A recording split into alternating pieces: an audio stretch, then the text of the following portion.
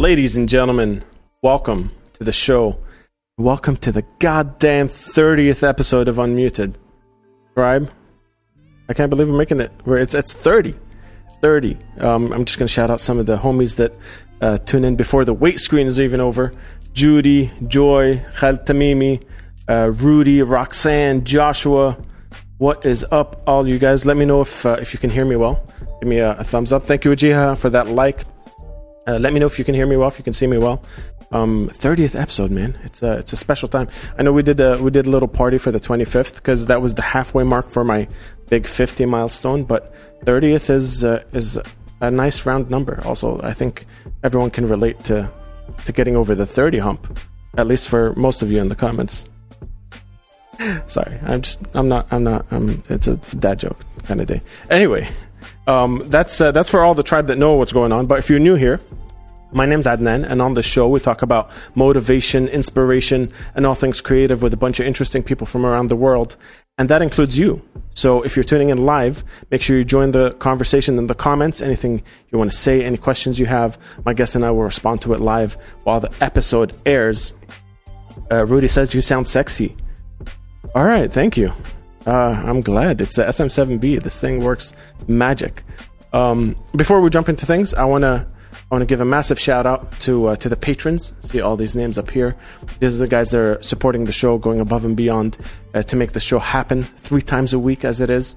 And if anything, it wouldn't be possible without them already. So, and I also want to name drop a few. Thank you, Ahmed Abbas. I want to name drop a few. These are the guys that unlock the beast mode over on Patreon. Ahmed, Liz, Tammy, Khalid, Dana, and Jamal. You guys are absolutely amazing. And if you're watching this and you want to become a producer on the show, check the link in the description. It says support unmuted. And there's a bunch of different options how you can do that. And if that's not your thing, or you're not able or willing to do that, a like and a share go a fucking long way for an internet show. I can not stress that enough. But all your support is absolutely amazing, guys. Purcell's in the house. What is up? You guys are going off in the comments. I love it. This is a good vibe. Let's get to my guest today, man. My guest is Luki Child, aka Swerte. He's a bunch of things. You can't even wrap him up. I tried to wrap him up in the description. It didn't work for me. So he's got a rap group called The Recipe, who are amazing. He's also in a metal band called GDE, who are one of my favorite live bands in the UAE, in the region. He's also one of these people that, for no apparent reason, want to support the community and the local independent art scene through his platform called The Ascent, which we'll get into, because I find those people very interesting. And there's a lot to unpackage here. He's a third culture kid. He's got a bunch of stories. So let's get him in here. Hit the intro.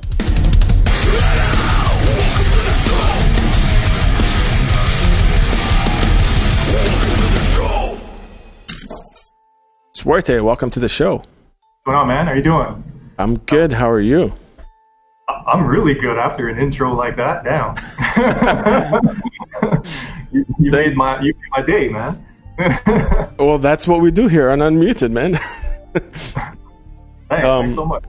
Guys, in the comments, just if you could hear us, see us both clearly, all the technical issues are out of the way. Just give us a thumbs up or just let me know in the comments, because you guys know where the show name came from. But yeah, man, I'm very excited to have this conversation with you, because I feel like we ran in the same circles for so long, and only recently just kind of barely touched base. I think it might have been Desert Experiment, and then the Svengali show. I don't know if it was the other way around. It was the other way around, actually. Yeah. So and I mean, in both those cases, everyone's kind of doing their own thing, figuring their own stuff out, and collaborating and stuff. But we never had a sit down conversation kind of thing. Yeah. This whole stay at home lockdown thing, I think, has blessed everyone with that. Like, people are starting to connect because they've got nothing else to do, right? So yeah, that's definitely a silver lining for a lot of people. Yeah. Everyone's saying all good, all clear. Roxanne saying, welcome, Swerte. What's going on, Roxanne? Thanks. So I start these things the same way almost every time. I kind of gave you an intro before the intro there. But in your own words, if you were to introduce yourself to the tribe. I work with sound. I make noise. Like, damn. Wait. Let me just point this out. This is why I'm such a big fan. Because you just made an intro into this like slogan art piece. I think that's fucking brilliant. I make sound. I work with sound and I make noise. Yeah.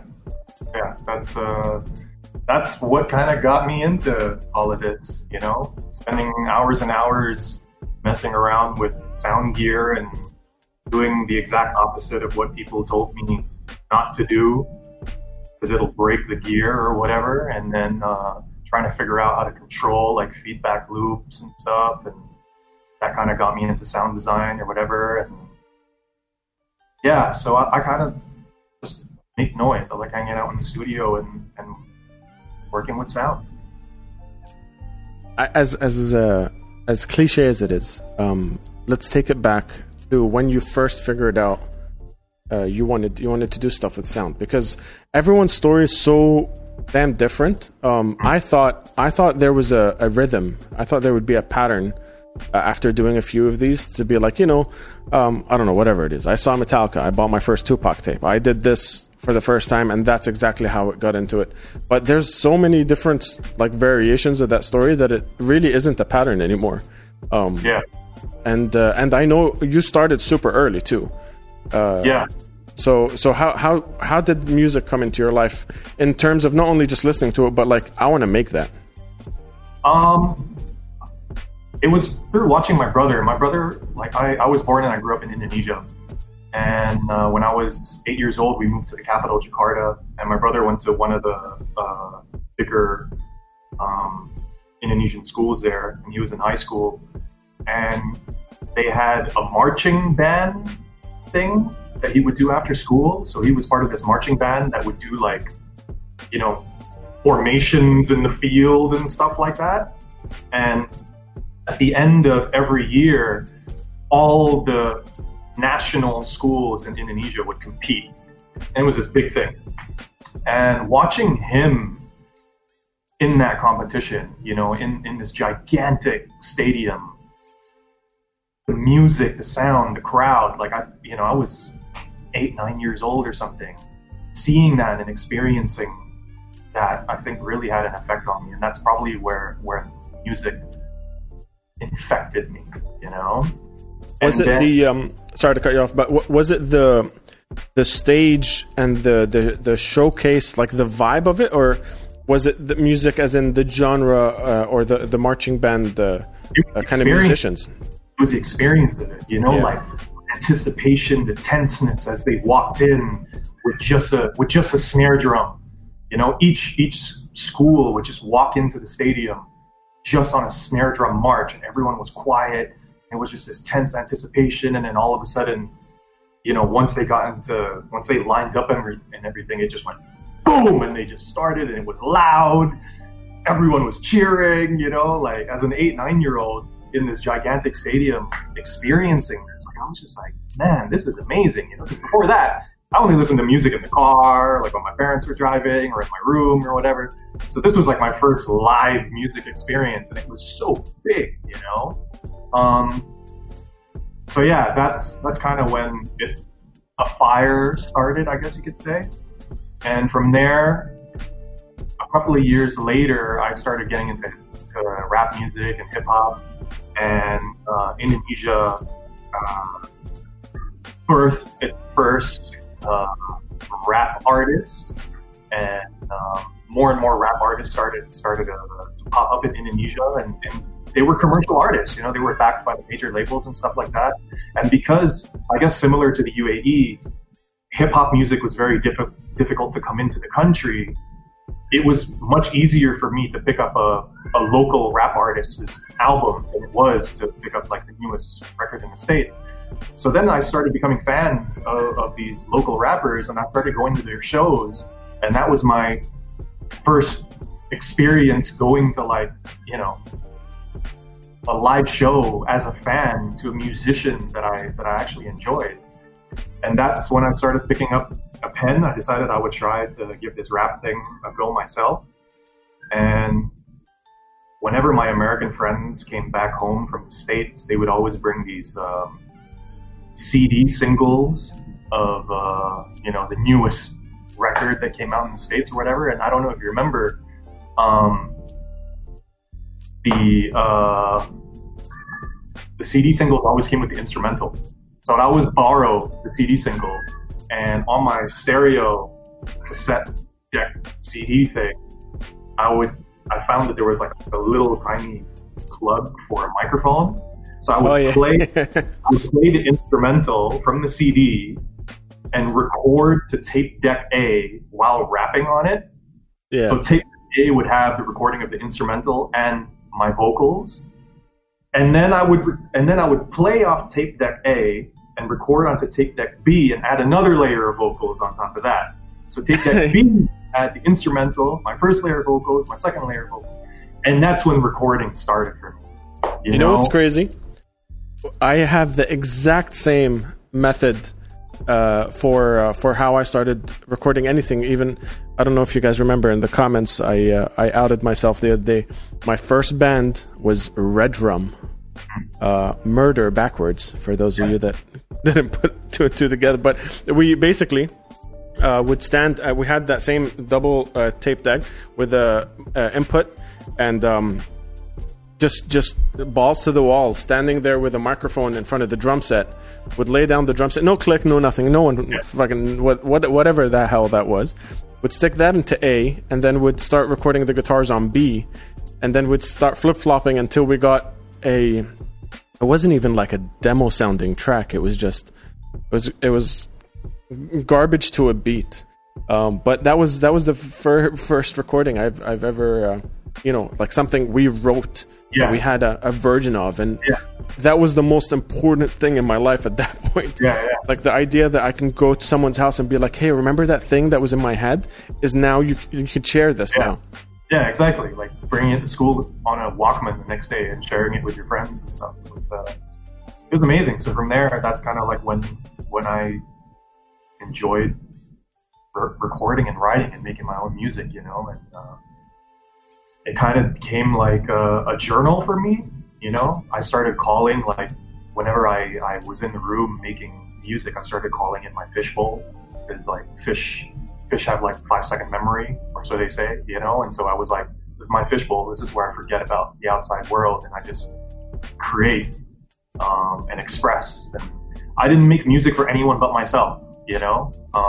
I didn't care if no one listened to it, if no one heard my music or whatever. It's just what I listened to on the bus on the way to school. It's what I listened to walking to class from the school bus, you know, or walking home from the bus. It was just, I made music for myself, to be the soundtrack of my own life, because it expressed exactly like what I was feeling better than any other band, you know? Yeah. I think also one of the things that's super unique about that timeline is the idea that your inspiration came from local artists. From a lot of people around the world, the inspiration comes from the people that are already international that we kind of import. There's very rarely a story, especially from the people I know from this region, of like, I found Nerve Cell, and from Nerve Cell I wanted to start a band. It's very rare to hear that story. Yeah, but it's amazing that the Indonesian rap artists were the ones that are the inspiration for you. Yeah, no, they definitely were. Just solely because of it was difficult to get my hands on international rap albums and stuff, you know. And whenever people from the States came back home, they would bring like the newest album or whatever, and then they would hand it out, and it would just go from person to person to person. And you had one night with this album to just record either the whole thing or just, you know, record whatever favorite songs you had. And I just had a stack of tape cassettes that had like, you know, all these random songs that I just recorded from these albums. And I'm really bad with names, like rapper names and stuff. So I only knew the songs. I didn't know who rapped them. And it's funny, like later on, once I left Indonesia and I moved to Manchester, People would be like, oh, what rappers did you grow up listening to or whatever? And I wouldn't be able to name them, but I'd be like, yeah, the song kind of goes like this. Or I'd hear a song in the club and I'd be like, hey, that's that song that I used to listen to on that tape that came right after this other song from that artist. So yeah, that's why I knew who the Indonesian artists were, Yeah. Speaking of names and remembering rappers' names, I grew up with a bit of rap and a bit of metal, a lot more metal than rap, but I do Me too, love it. I want to get into that, but I've always the stage name idea has been something that I've had for a long time, and I grew up very obviously a big fan of Korn, so Head was the thing in high school, and then it kind of had a bunch of different iterations, and then we added the Headnan for Adnan and all that stuff. But I always wondered how people got their stage names, their nicknames, because I've had a really shit one for 20 years. And I what is Suerte, and how did that come about? So I had a lot of Filipino friends in my school, and you spell my name like Lucky, right? Lucky. So they called me Suerte. The Suerte in Tagalog means lucky, and I think it also means lucky in Spanish and Italian and stuff like that. And so they always called me Suerte. And then when it came to me performing for the first time, they asked me, what's your artist name? And I just said Suerte, and it just stuck. See, that's a much cooler story than I liked Head and we added the Nan at the end of it. Well, I used to have hair like Head back in the day. I used to have braids, and I stuck wires in them so that they came out and stuff like that. It looked a little bit more like Coolio than Head, though. Yeah, I was a big Korn fan too. Still am. The only band I've ever traveled to go watch. Oh yeah? Yeah, I flew out to Singapore to go watch them in Singapore in 2016, I think. Yeah. The only time I've ever seen them was here, which is another Yeah, I saw them here too. Insane. Yeah. That was crazy. That's when Head wasn't with them. Yeah, exactly. I still haven't seen Head. Let's jump into the comments real quick. These guys are killing it here. Luki, my dude, sorry for fucking up the breakdown from Khaled Tamimi. What breakdown? I'm not sure. I know what you're talking about. It's all good, man. Whatever. We still killed it. All right? He's talking about Desert Experience. He thinks he messed up, but he didn't. It was an awesome we just blame everything that goes wrong on Khaled anyway. So that's okay, Khaled. Better luck next time. Screw you, Khaled. Don't mess up next time. Santosa's in the house. Looked like Luki. Thank you for tuning in. It is him right there. Hi.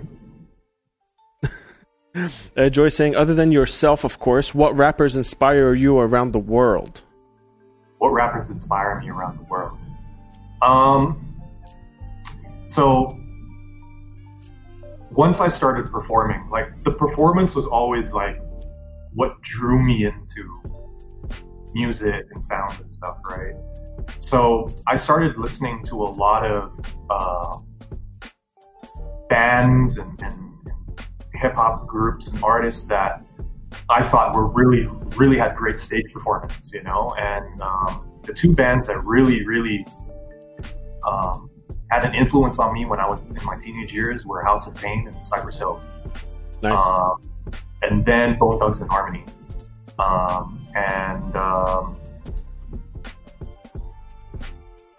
How I started performing in Indonesia, the only time, but if you weren't a big artist that was established and backed by the major labels, the only way that upcoming hip-hop groups could perform was in competitions, hip-hop rap competitions. But it wasn't battles. It was, you had to perform a song, and whoever performed the song the best won.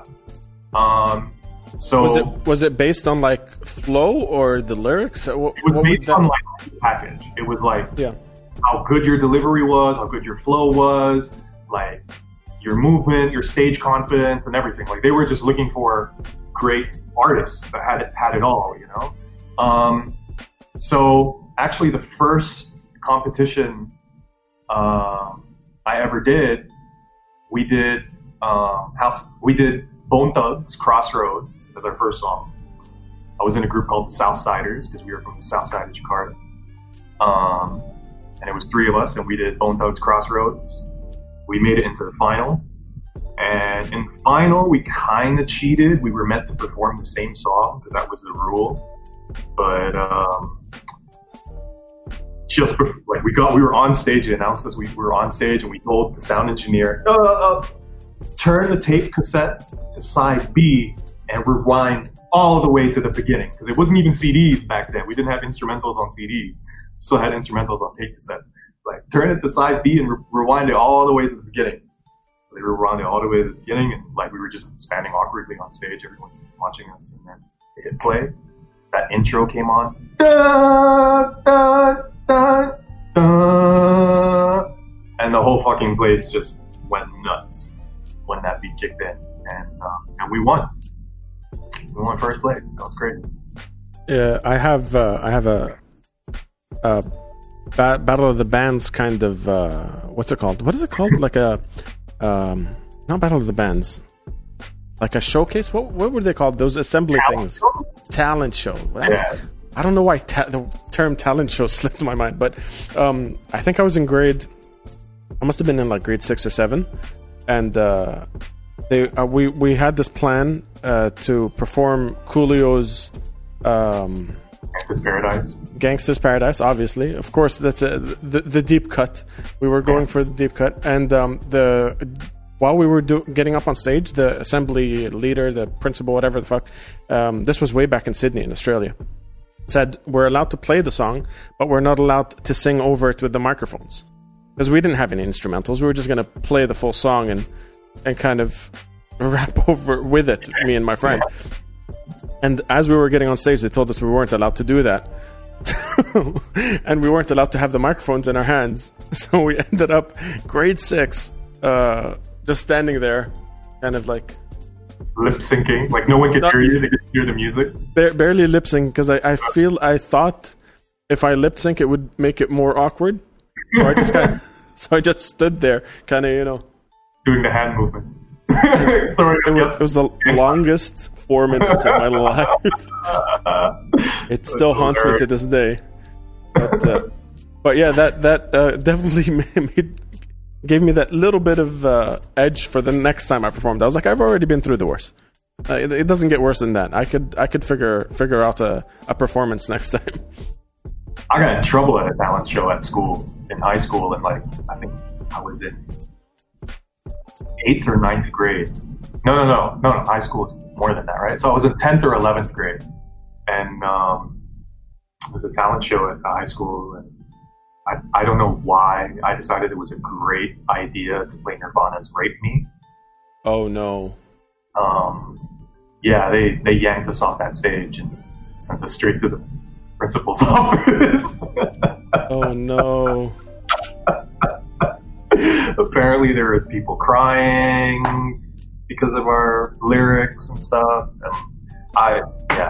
And it only clicked afterwards when we had gotten in trouble that it was like, maybe we shouldn't have done that song. Yeah. I want to talk about a little bit more about just getting in trouble and the overall perception of you moving into that. But I just want to shout out some people that are tuning in a little late. Ola is saying, yes, it is lucky in Spanish. Wajih has also confirming, yep, suerte is lucky in Spanish, or luck in Spanish. Khalid Tamimi is asking, Adnan, you like head? I know, I walk into these things. Wadia is in the house. She says, hi Luki, hi Adnan. Hi, and the other Wadia is in the house. What's up, guys? All the way from South Africa. Thank you for tuning in. Rudy and Wajih is saying, honestly, I checked out the recipe for the first time earlier today before the podcast. Better late than never, and what a great first impression. Oh, thank you. I'm curious, what did you check out? Yeah, Wajih, let us know what you watched. Or what? Because Yeah, there's some interesting music videos we have on YouTube, and yeah, I'm curious what if you watched the music video. I wonder which one it was. I wanna dig into those music videos because they're super, very well done. I love the stuff you guys put out. But going back to high school, all that stuff. I'm just curious how your family and friends kind of perceived this. Were you in a group of friends that were all creative, kind of making stuff, or were you the weird one in the group, like I was, or were you in a family of musicians? How I know your brother was in a marching band, but marching band and I'm starting to produce rap is two different worlds, right? Oh, I think we got Lukey stuck. I think he is. Yep. All right. We'll wait for him to reconnect. I'm super curious about that. And guys in the comments, if you're let me know how if you ever got in trouble for listening to a certain kind of music, or if you had any kind of restrictions, or people looked at you differently because they found out you either listen to rap or you listen to rock or any of that stuff. Sometimes that stuff is an oversight.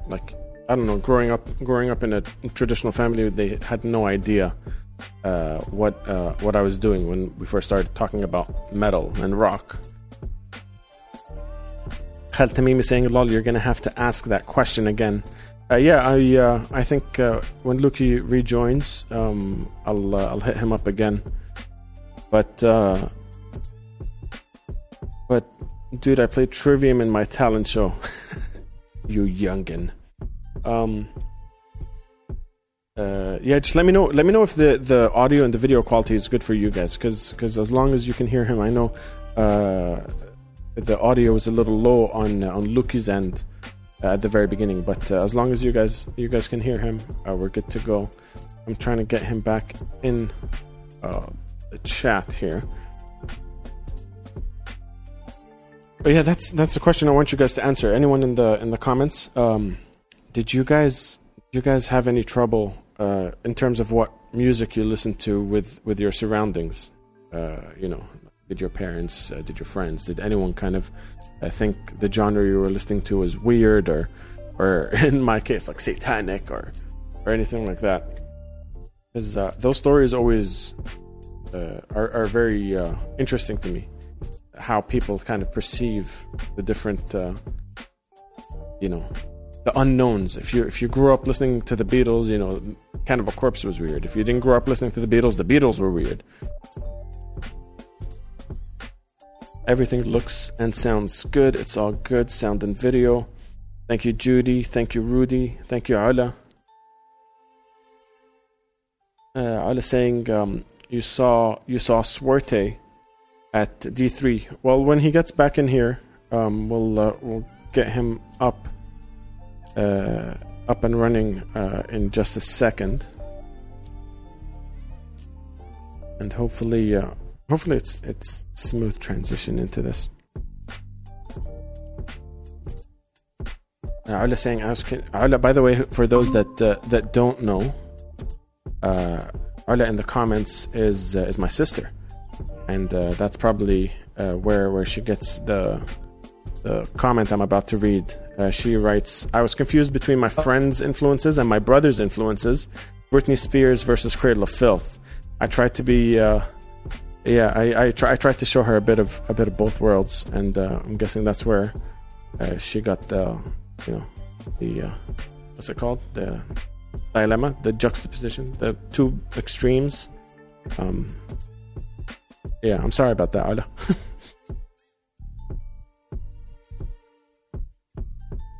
Luke is back in the house, but is still stuck.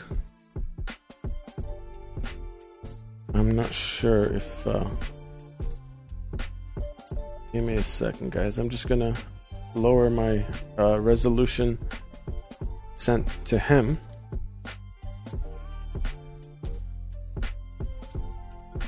Okay. All right. I think we're back. There we go. We're back. I don't know what the hell was going on. That's fine. I lowered my resolution sent to you. Hopefully that helps the stream as well, so it's not sending you full HD anymore. But yeah, I was just going through the comments while you were gone. It cut up right. I was asking you the question, but we were going through some of the comments, and Arla was saying, "I saw your show at D3." And then I went on to ask if there was anyone that got in trouble for listening to a certain kind of music or a certain genre of music, whether it was their friends kind of thinking it was lame or weird, or, you know, in my case, like my parents not figuring out what metal was and thinking it was like the satanic cult. And the answers are pretty cool. Arla was saying Britney Spears and Cradle of Filth at the same time because of friends and myself trying to influence her in what to listen to. And Khaled Tamim was saying, I tried to be Danny Filth in the shower. Parents thought I was having an aneurysm. Serge is in the house. What's up, Serge? Hails and growls from Cyprus. What's up, Serge? And Rudy saying, Adnan, I just noticed the white beard. Damn, bro, we are getting old. Yes, I am, Rudy. Yes, I am. Thank you for rubbing it in my face. I you know, the easiest thing is just to blame it on the kid. That's kind of been my approach since he got here, and I'm not going to stop. So, welcome back, all video and audio. Good, awesome. Thank you so much, Judy, for that. And yeah, so what was I asking you before? I was asking if getting into rap and you know, producing music and doing all that got you in trouble with or not necessarily in trouble, but what were their reactions? You know, family, friends. Were you in a group of friends that were creative in general? Was everyone doing their own creative stuff and it kind of inspired each other, or were you know, the weird one out, you know, making music and sending tapes to your friends? Oh man, how it's so. Initially, it was kind of just me making music on my own when I was at the American school in Jakarta, and then I got in trouble and I got expelled from the American school, and then I had to go to a new school, and I was kind of like a loner in this new school because it was very brand new, and I was student number 25, and there was no other grade above my grade, and I was in grade 9. Like it was only me and like this other person in my grade, and so I was a loner, and I kind of got into substance abuse, and through that I managed to meet one of my hip hop rap idols. And I got to hang out with him, and we became really, really good friends. And he's pretty much like an older brother to me. And he taught me everything about hip hop and rap. His name is Gary. Shout out to Gary. I love you, bro. And he kind of brought me into that circle of all these artists that I grew up listening to. You know, all these hip hop, Indonesian hip hop stars, I guess you could say.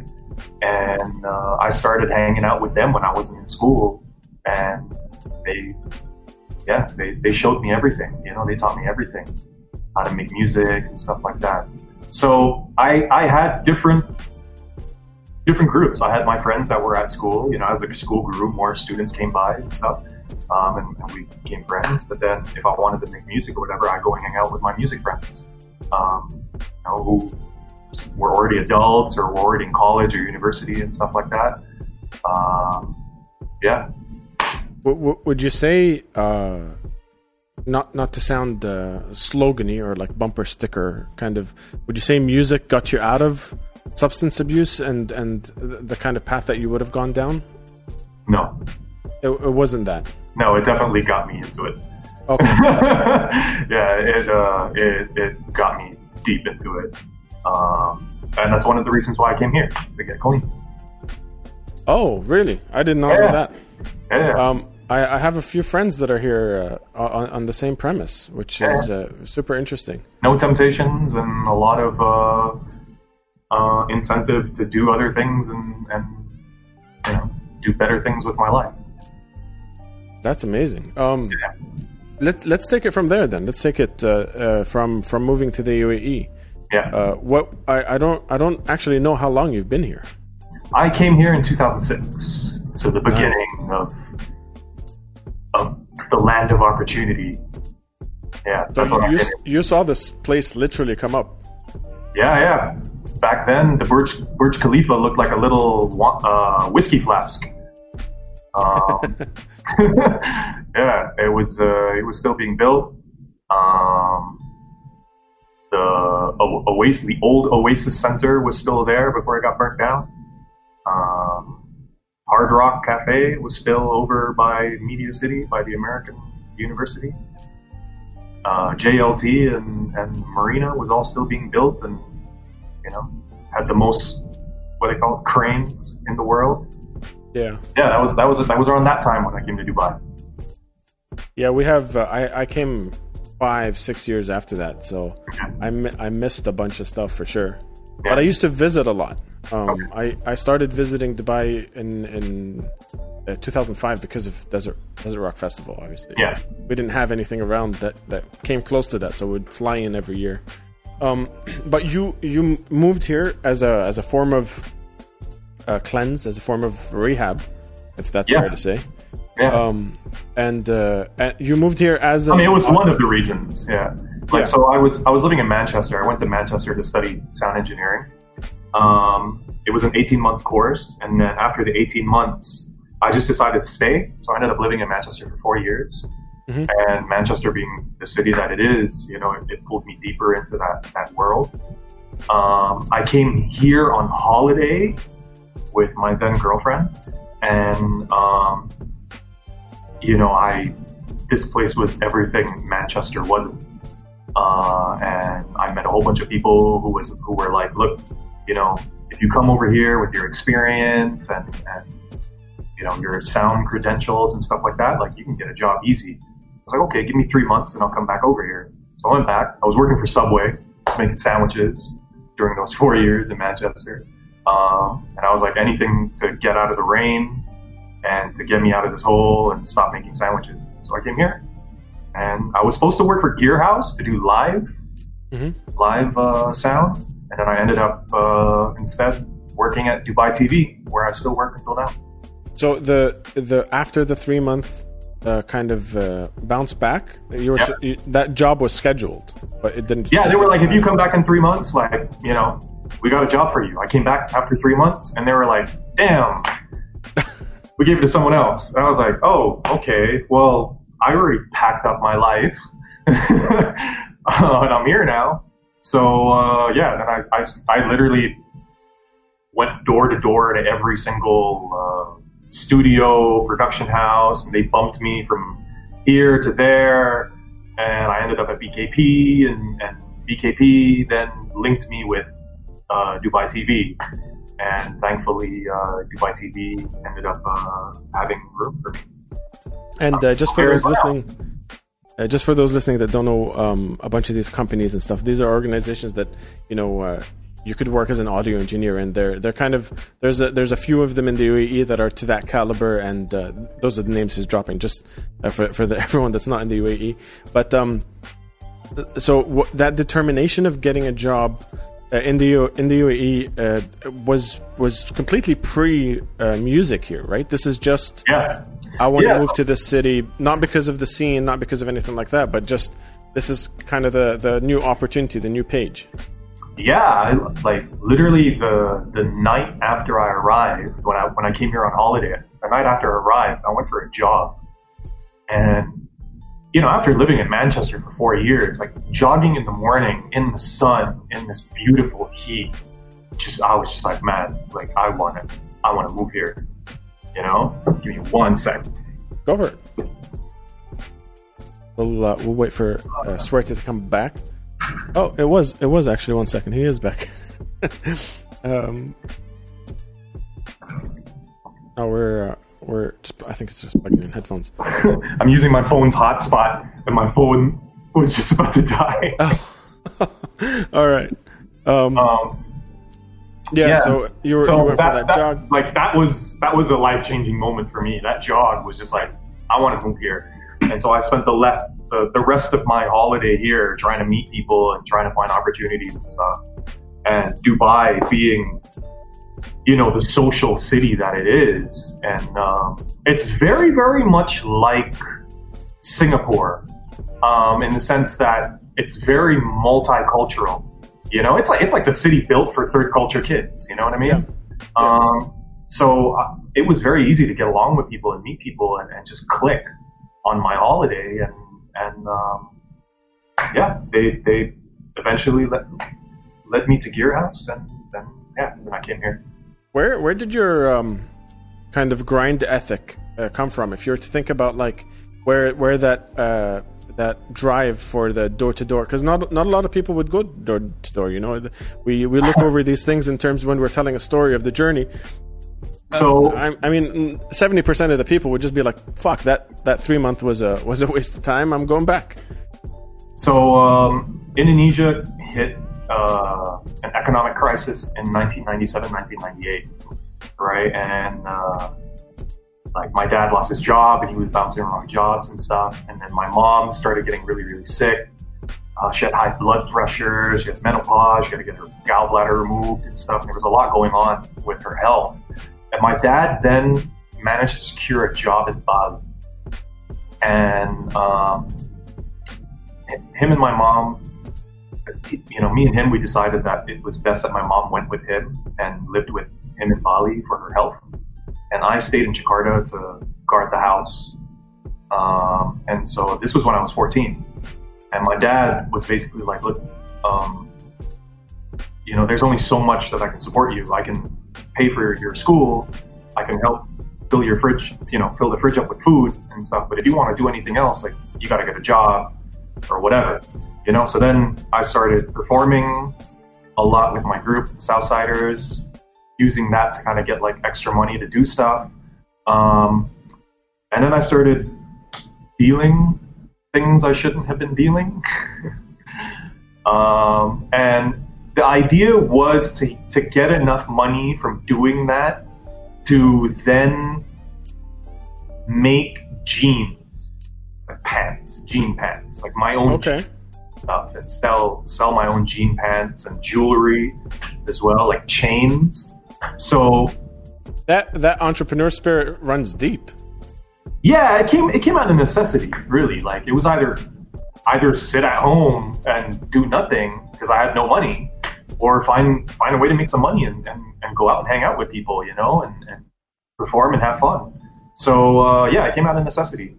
So I was used to going up to people and hustling and trying to get them to buy whatever the hell it was that was in my bag at the time, and that's always kind of stuck with me. Yeah, that's I love stories where they like the because you skipped past it, or at least you didn't skip past it, but like you said it in an undersell, like I went knocking door to door, but you guys don't realize how hard it is to be in the UAE looking for a job, especially 2006. Like that's. I was doing it any way I could. Like networking, my way of networking and handing out a business card back then was I made mixtapes of like my production and my music or bands that I recorded or whatever, and kind of tried to like mix them together like a long DJ mix or something like that. Yeah. And I would spend the whole day at home just burning CD after CD after CD after CD after CD. And then I went to, what was that club that was in Medina? Started with a T. And somebody knows it in the comments. Old club that started with a T in the Medina. Let us know in the comments if you guys figured that one. So I used to go there every night because it was the only place that I thought was like popping. I'd go there like around 2 o'clock because I knew like people would start leaving between 2 and 3, and I would try to sneak these CDs in my jacket or in my pants or whatever, and I would just start handing them out to people on the dance floor who looked interesting, you know, who looked like they would bump my shit in their car, you know, and on the back of it, I had my details and stuff, and like that's how I met a lot of people. And you know, people were like, "Oh, what are you? What are you doing? What is this?" And I was like, "Oh, I'm a sound engineer. You know, I work with sound. I work with music and stuff. Like, yeah." And just start conversations that way. There, guys are saying there's T Cyclone or Trader Vicks. No. This is way before that stuff. It's like the one that's right on the round, like, you know, when you come up into the Medina on the roundabout, the one that's like on the right side. I know which one it is. It's got those big doors. Yeah. Did this compilation set list mix have a name? Was it like Suerte's? Just Suerte's Mix. Suerte's Mix number 1. Summer Mix 2006 or something like that. I don't know. I was looking over here to see if I have it here somewhere. That's really funny. Man, I can't imagine how many of the same kind of experiences we've had. Crazy, huh? I had a very similar thing. We called it Hit It Hard. Okay, I'm listening to you, by the way. Yeah, I know. We had a mix when I was in high school where my friend would burn it on CDs. We'd do the same thing, except I don't think we would finesse the transition. It was just a simple like crossfade. This one fades out, this one fades in. Okay. And we called it Hit It Hard compilation, and we'd give those out at school. And I don't remember how much we charged. This is when I was in Qatar. And, wow. Man, you've been around. Yeah, dude, this is the third culture kid story, right? Yeah. I grew up in Australia. I've lived in Egypt. I've lived in Jordan. I did high school in Qatar. Went to Jordan for university. Came here to finish it off at SAE, and it's just all those different experiences. You pluck these little memories out of, and kind of become this weird concoction of completely different cultures and backgrounds and accents and everything. Yeah. I think that's whatever accent I have. It's a whole mixture of all of that. Yeah, 100%. And I think it's a really cool way to funnel it into whatever art you're producing. There's only one way there's only a very unique way that you've seen the world, and that, you know, comes out in your music, comes out in the lyrics, comes out in the stuff that you produce. That doesn't come around if, like, you know, you've only grown up in one place and see the same kind of thing, which is, I think, the slight advantage we have in the Middle East or in this side of the world instead of the Western side.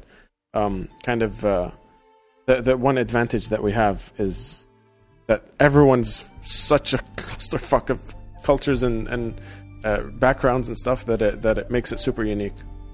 Yeah, and I think that's why we all get along. It's because we're all kind of alien here.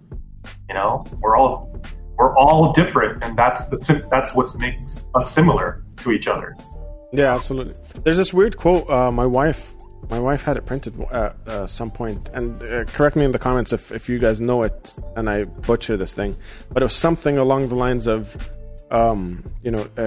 too alien for home and too foreign for right here, or something like that. Like because like when she goes to my wife's from Virginia, her dad's American, her mom's Jordanian. When she goes to the States, they're like, "Where are you from?" "Canada." "Your accent's weird."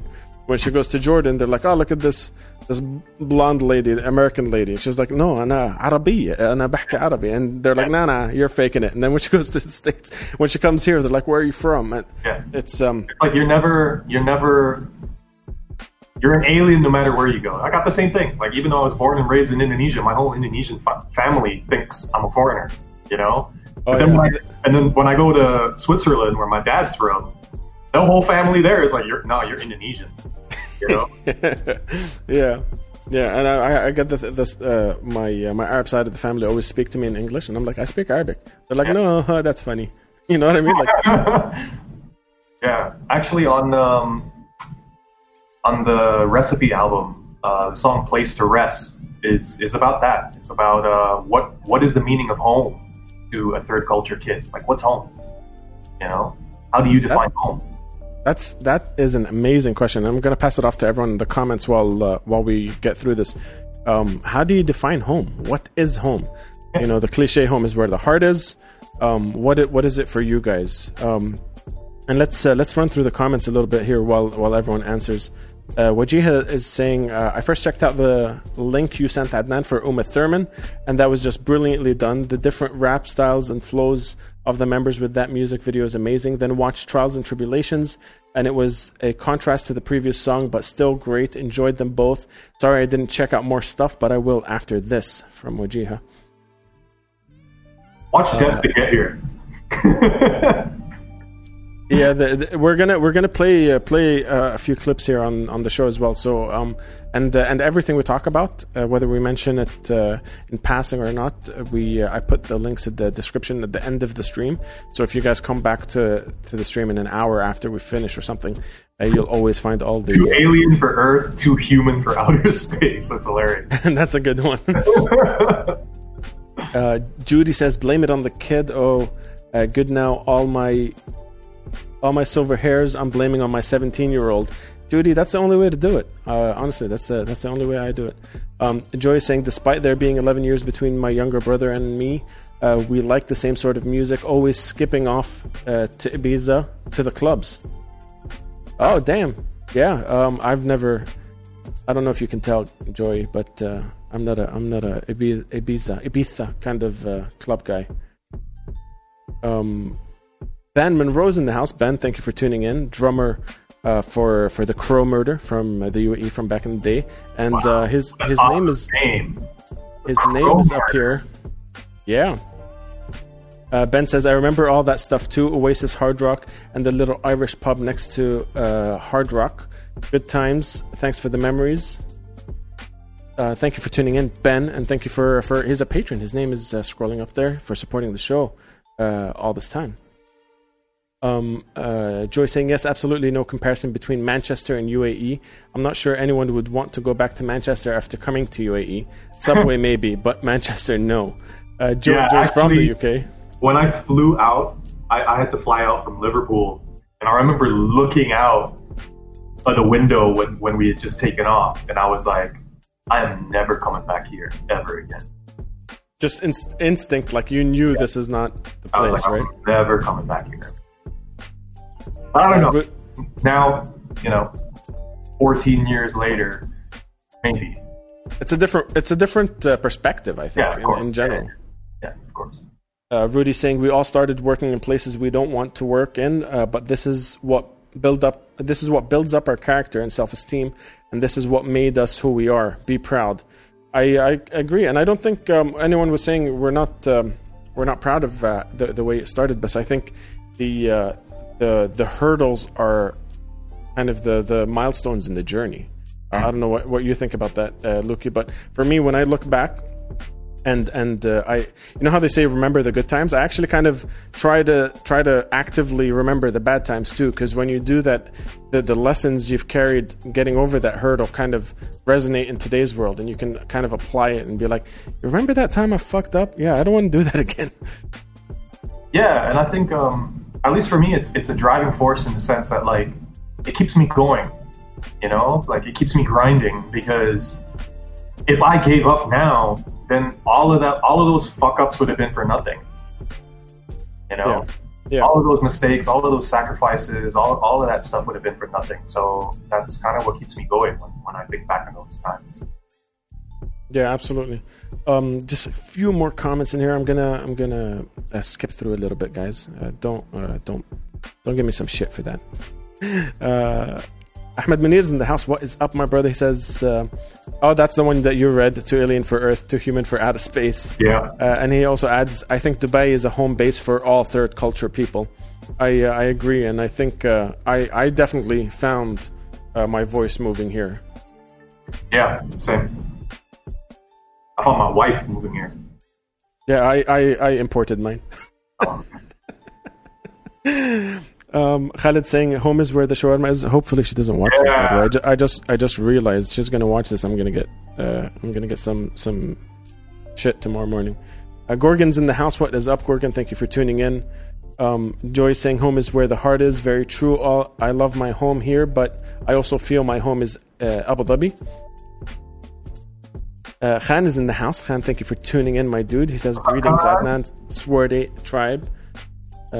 Judy says the place with the deepest connection in your life, home for me, USA, but my heart's always in the UAE, deepest connection of my life. That's awesome, Judy. And Shireen's in the house. What is up, Shireen? And Motsam is in the house. What is up, Motsam from Middle East Records? You guys, you heard a lot about him. Khan is saying, have worked with Swerte once, almost 6 or 7 years ago, for Macklemore, several phone conversations. This is the closest I've ever come to meeting him in the flesh. Thanks, Adnan. Oh, yeah, damn, we've never met, huh, Khan? That's crazy. That is pretty crazy. Yeah, I never realized that. The amount of times we've spoken and stuff like that, and it never clicked in my head that we never met each other in the flesh. That's not. But yeah, man. Just kind of meeting people at the club, but like now I'm here. I'm gonna start making music for this for the city, in the city. How did that start? Was it immediately? I know. I want to talk a little bit about the recipe, the kind of movement, the culture that you guys, the group that you guys went off at the very early days. But how did you, before the recipe, the 14-piece recipe, how did you get into like, I'm going to start making music here? So in Indonesia, when you go into someone's house, you don't just walk in and plop your feet up on the table and act like it's yours or whatever, like you're a guest, right? And you gotta be respectful. And so I kind of carried that when I came to the UAE. I didn't want to just start going around and being like, yo, I'm an artist, I'm a rapper, I do this or whatever. I mean, I was looking for work, and most the CDs and stuff that I was handing out was to get work, was to network and try and get a job so that I could stay here. But when it came to me being an artist and a musician, I didn't want to really swing myself around like that, I don't know, that sounds weird saying. I thought you were going to say swing something else around, to be honest with you, but it's good. But then, so then I became a fan. I decided, let me see what's going on in the music scene out here. So I became a fan, of all the genres. I threw myself into everything, like the rock scene, metal scene, hip hop scene, the mic scene, the art scene, the graffiti scene and stuff, because I started noticing these beautiful pieces everywhere.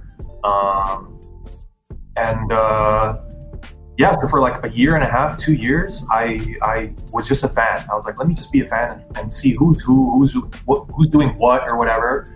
And I got to know people. And I got my hand on the Ambulance CDs that were being done by the people that were doing Rock Nation or something. It was Nickel. Nikhil, yeah. I call him Nikhil. I don't know if it's Nikhil or Nikhil. Nikhil, if you're here, correct me. I saw he was here earlier. Yeah, so he was doing the Rock Nation stuff, and at one of them, I got my hands on the Ambulance CD, and I thought it was amazing. I was like, wow, here's this community of musicians, and they've chipped in to make this product, and they're handing it out, and they put this event together to celebrate this release. I was like, why is no one doing this for the hip hop scene? Because they got some pretty big DJs who are pretty big figures in the UAE, and they have the power to bring the community together and do this for them. So I approached a few of them and threw this idea at them, like, hey, why don't you guys make this compilation CD and everyone just chips in a song, same idea as Ambulance. It didn't really go anywhere, and around that time, that's when I got to know Milton, Private Government, because he came in, he joined Dubai TV, so we were hanging out every day, and he introduced me to Basel and the Fried community. And one day, him and Basel were going to Zara Soar's radio show on a Saturday night on Dubai Eye that was showcasing that spotlighted and showcases local musicians and stuff. So they were going there, and I was like, "Hey, can I come with you guys? And maybe we can perform a song together. But I want to talk about this idea, and I want to put this idea that I have out there and call all the hip hop heads in the UAE to come together and work on this compilation." We went on this show.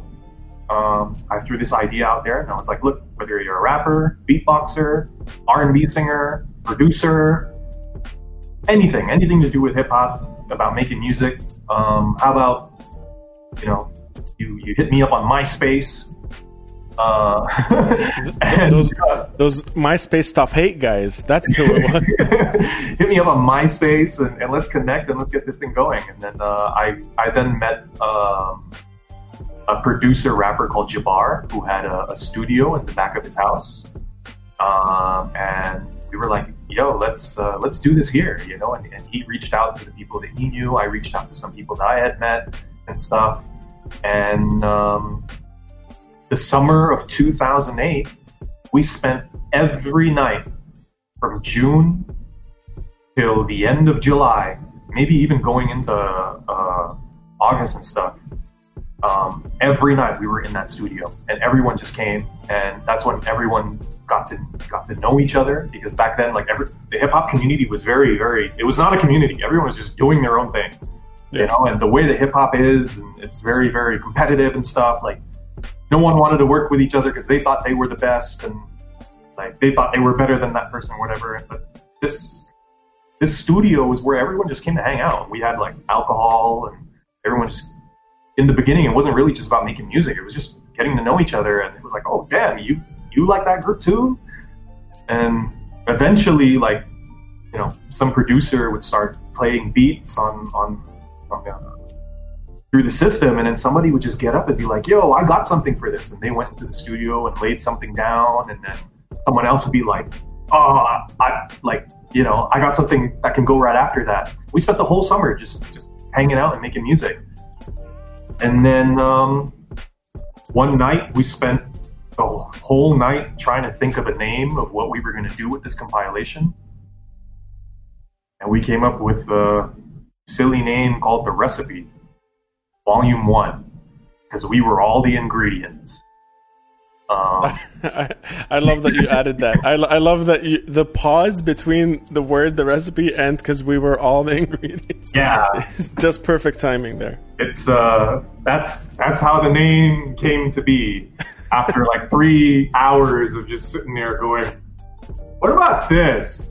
And then finally it was like, "Guys, it's fucking it's the recipe, all right? Because we're the ingredients. We've gotten together. We're all chefs in the studio, cooking up beats. It's called The Recipe, Volume 1. So then, I've said this a million times on the show, and I know you guys have heard it 100 times at least in the last 30 episodes. I always say, every single name, when you put it at its just face value as a name, for any artist or any band or anything that comes together, sounds ridiculous at first. Yeah. But then when you apply it to the music, and the music makes the name very, very cool and gives it that weight. It gives it texture. It makes it it gives it the character that it's supposed to have for all the artists. So when I think of The Recipe, if you just told me name your band The Recipe, I would have been like, that doesn't make any sense. Even if you said the ingredients, I'd be like, no, how are you even going to look for that online? You know what I mean? That's the first thing that would pop in my head. But because of The Recipe, there's no other way I could hear that name anymore. Yeah, it's such a common saying in the household, and when people are talking, they're like, "Oh, how did you make that? Oh, you got to pass me the recipe for that," or whatever. Yeah. No one can say it anymore without something triggering in my brain, and I'm like, "Well, I'm right here," Yeah. You need the recipe? You're like, it's just... Let's jump into the comments real quick before we keep going, because Ben Monroe has asked a bunch of times and we've ignored him. I'm sorry, Ben. I'm so sorry. He says, is the club starting with T? Was it the Garage? No, it wasn't called the Garage. Tribeca. Gorgon should know this. Gorgon, if you're still in the house, the club that's in Medina Jumeirah, just off the roundabout, right as you enter. That one. What is it called? It started with a T, or still starts with a T. Gorgon should know. But Gorgon also says, home is where you go when you have nowhere else to go. Elia Msawad is in the house. Thank you for tuning in, Elia. He says, yo, Luki, you look Asian, bro. And you look sexy, bro. Matsam's in the house. He dropped the Virgin Megastore link to Funerals and Purgatory. Yeah, there's a buy one get one on vinyl records at Virgin Megastores right now, and the last of our records, like actually on vinyl, are there at Virgin Megastore. So that would be a great time for you to pick up your either our record and another artist, or another artist and then get ours for free. Do it. Our caps are there as well, and our T-shirts are there as well. Support your independent artists, guys. So if you're in the UAE, does it ship internationally? Matsum, let me know if it ships internationally. I think so. There's a sample of the hat recipe. I had the hat and I had the T-shirt rock. 3 coffins, Funerals and Purgatory. Yeah. That was that hat is amazing. I rocked one for like a good year and a half. They're good hats, huh? They're actually really nice. They stuck around, and I wear hats constantly, so that one stuck around for a while. Khan Singh, Zahra Soar is a legend. Yeah, she is such a legend, man. She was amazing. She was actually our PR agent for a while for the recipe. So we wouldn't be around if it wasn't for her, man. She really helped us take off. I wanna get into that kind of side of stuff. I know you love this shirt, man. Isn't it such a comfortable shirt? The material of our T-shirts are so nice. I'm so proud. It really, really is. It absolutely is. I also wore that T-shirt for a very long time. Half my Instagram photos were just in that T-shirt. Thanks, it's really nice seeing you guys rock our stuff. Fatima's in the house. She says it must be dinner time because the full course meal is here, with some googly eyes in the comments. Ben Monroe saying, Zahra, the blast from the past. She hosted the Crow Murder for an acoustic set live on air and bought my car a few months later. Wow. Zahra is awesome like that, man. Man, she did so much. Absolute sweetheart. I was once hospitalized and she popped in and gifted me an iPod with my favorite tunes during my stay from Khan. Yeah, that sounds like someone I need to have on the show, because I actually don't know. I came way after that, or a little bit after that era with Zahra and the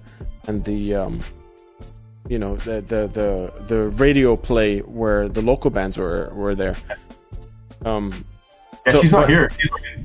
She's like in BC or something like that. I don't know. Yeah, well, guys, tag her in the comments. Get her in here. Let's have the conversation with her if you guys know her. But yeah. So what was I saying? Where was I? Yeah, the recipe. Let's get into that. You guys, that studio. You guys were spending the summer there. The compilation came out. You guys rocked the show. From my understanding, you guys played like a full-on show, right? Yeah. So basically, while the album was being mixed by Milton, I got a call from Nickel, and he goes, "Hey, I run these Rock Nation nights, and I want to do the same thing with hip hop. I want like hip hop acts to play once a month. And somebody told me that you're in contact with all the hip hop artists in the UAE, so can you link me up with artists?" And I was like, you've called me in a really interesting time.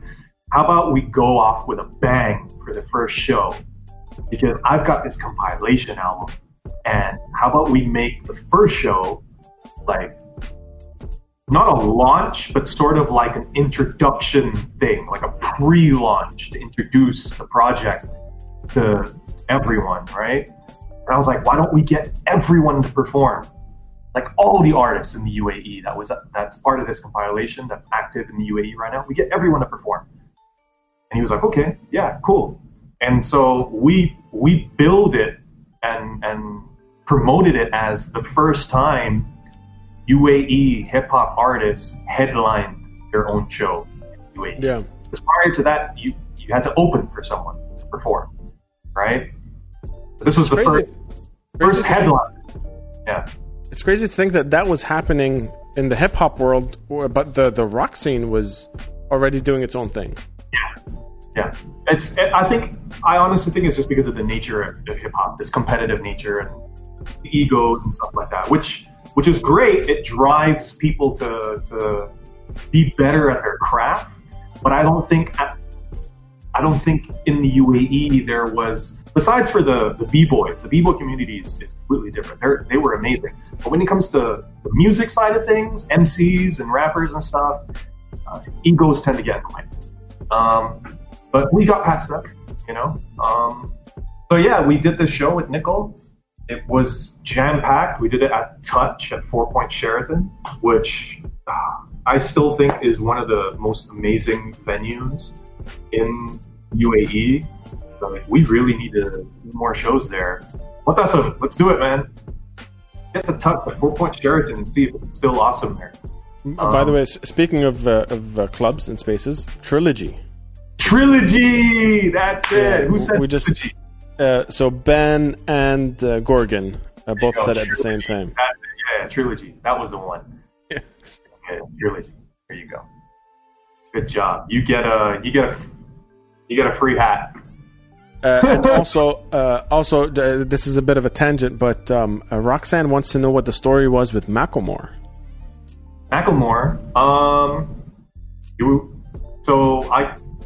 We get a call from Khan. Khan gave us a call, and he was like, "Hey, is this recipe 3-piece?" Yeah, this is when we were 40, just the three of us. Then let's weave it into the story as we go along. Is that cool? Yeah, fair enough. Because we just get the smooth storyline kind of going. So the not album launch, album welcome party kind of compilation introduction party happened. Yeah. What was the reaction from that? It was crazy. Nickel came out, like we spent the whole day setting up. We were there from 11 o'clock in the morning.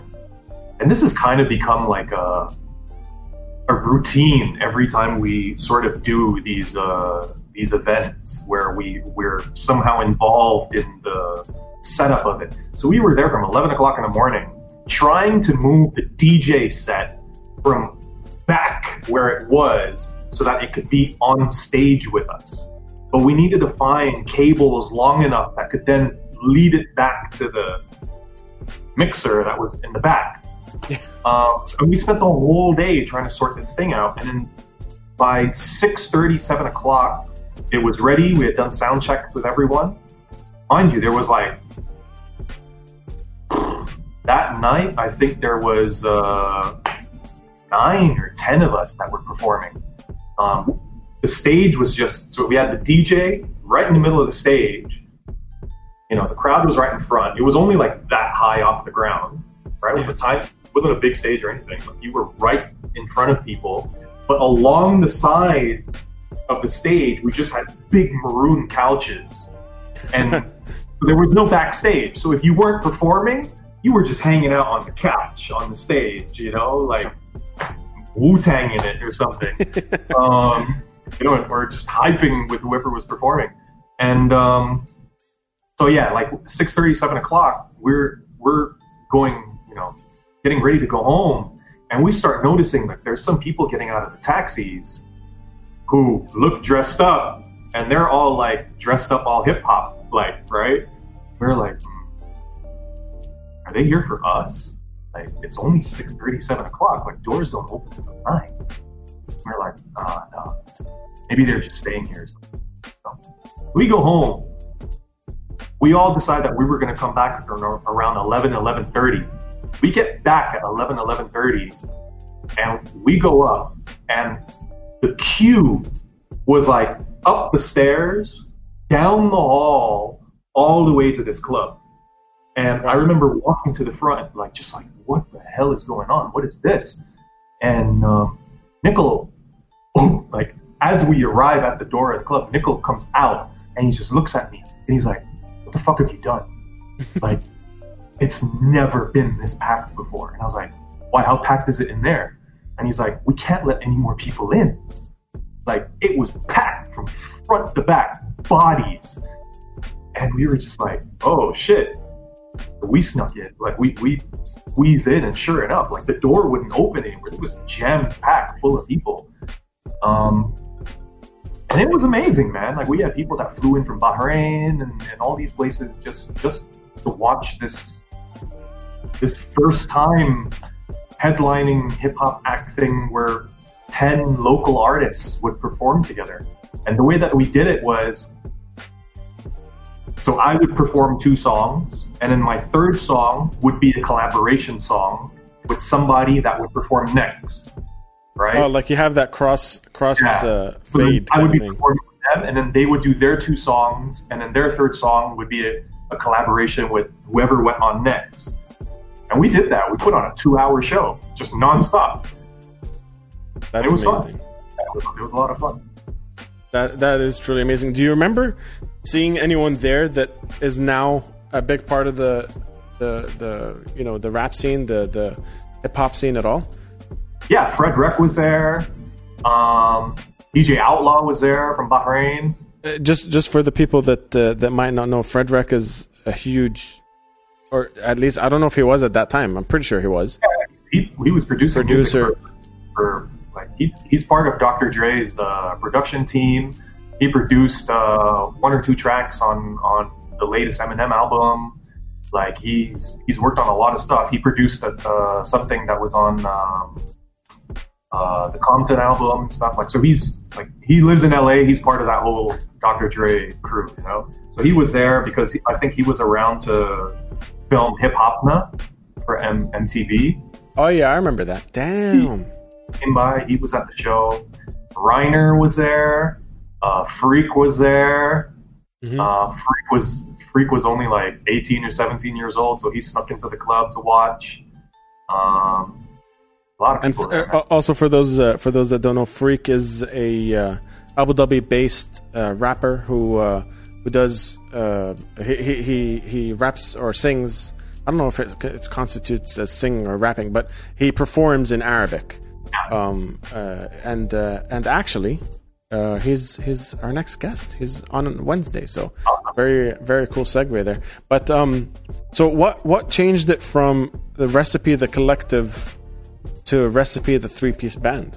When did that change happen? That kind of happened throughout the years. So after that event, we suddenly realized that, like, we didn't need. We were a label. We just after that event, we went back to the studio and we sat there to kind of just like celebrate this amazing performance that we had just done. And we just looked around the room and we were just like, hey, man, like, everything we need to be a record label, an independent label, is sitting in this room right now. I'm a sound engineer. Like, we have a video guy. Like, we have a graphic designer. You know, we have someone that's working in marketing. We decided to hire Zara as a PR lady who helped us get in contact with, like, all the magazines and the radio stations and stuff like that. And she also, funny enough, summer 2009, organized us to do a hip hop summer camp at one of the British schools here, which you can actually watch on YouTube. Dubai One did like a little thing about it. So we acted as like a record label, and we decided we would focus on just helping each other promote our solo projects and keep doing group projects together, you know, and through our own events, through our own launch events and stuff, start shooting our own music videos and putting those out. You know, there was no there was no streaming platforms or anything then, but there was SoundClick initially, and then there was SoundCloud. Like I think we were one of the first people to start spamming on Facebook messages. Like whenever we had releases, we would just spam people with stuff. When people got BlackBerries, we made QR code stickers and stuck them other people stuck them absolutely everywhere. There was no vandalism, no vandalism, and also Google translates all these videos on the fly. So just if you're listening, guys. Yeah. So that whenever people saw these QR codes and they scanned them with their BlackBerries, it took them to our website, our music and stuff. And then over the years, like from 14 artists or however many, it just people moved on. They decided to have families, they left the country, some went to jail and got, deported, some, unfortunately, some of them passed away, until finally it was just me, Kaz, B-Storm, our DJ, Flash B at the time, and our beatboxer, Hirabeat. And so it was just the five of us doing mixtapes and doing shows together. We did that for a good 2 years, from 2010 to 2011. But from 2009 to 2011, we made a promise that we wouldn't say no to anything, whether it was paid or not. We wouldn't say no to anything. So we did shows at the most randomest places. We did shows in front of 10,000 people on Yas Island. There's some silly. We played at Hatta Fort Hotel to like a group of, I don't know. It was like an office thing or something that invited us out there to show out there. I always say one of my favorite shows I've ever played was in a basement to two drunk guys and a dog. Yeah. In Amman, Jordan, and you learn a lot about yourself. It's oddly easier to perform to a lot of people because then it's a massive thing you have to perform to, and you kind of lump that in as the entity that you're performing to. But when you look a dude in the eye as you're performing and he looks away, there's nothing like that. Yeah. So by the end of 2011, we were just burnt out. So we said, let's take a bit of a break. So we took a break from 2011 to 2014. We kind of stopped being a record label. We stopped working on group music. Mm-hmm. I had, because my role in the recipe is sort of like manager, everything. Besides being an artist, like, manager, sound engineer, producer, director, executive producer, everything. I had many hats in the recipe. I still do wear many hats. But, I gave so much of my energy to everyone else's solo stuff that in 2011, when we decided to take a break, I could finally step back and focus on my music. So that's between 2011 and 2014. That's when I started releasing my own solo mixtapes and stuff. And I got to travel back home to Indonesia and do some shows out there and connect with artists back there again. And then 2014, we get a phone call from Charles Chaka. Shout out Charles Chaka from Infusion magazine. And they were doing an anniversary party at Nassim Beach. Mm-hmm. And they were flying out Cypress Hill, Africa Bambaataa, I forgot who else, like a whole lineup of anniversary for the magazine itself. Yeah, so he all these people, and then he was like, "Yo, I'd love to have the recipe, because this is a very important anniversary for us, and it wouldn't feel right without you guys, And we had such a special connection with Infusion because they were at every event, covering it with their photographers and stuff. Shout out to Angela. She was always on our shows taking photos. So we had a very special connection. So yeah, like when Charles asked, like, we couldn't say no, you know. We were like, man, of course. And so I talked to the guys. It was a big stage on the beach, so we decided we would try and do it a little bit differently. And we were like, let's do this with a band instead of a DJ. Yeah. That's when I linked with GDE, who then were called Goddamn Electric. And we did this show with them. And that's kind of how I got introduced to those guys, and eventually became a part of their band. I want to dig deeper into that stuff because I think the crossover between The Recipe and GDE is one of my most favorite kind of things about the scene, because these two of my favorite bands, two of my favorite acts from the Middle East involve you. So I still want to pick your brain about that stuff. But we've let the chat go astray for a while. I'm just gonna run through them. Khan saying ego isn't a hip hop thing; it's an artist thing. From a while ago when we were talking about the competitive nature of that. Yeah. Rudy saying nice mug, Swerte. Did I smug? Nice mug. Mug. Were you drinking, or did you mean his mug when I pulled up the album cover? Let us know, Rudy.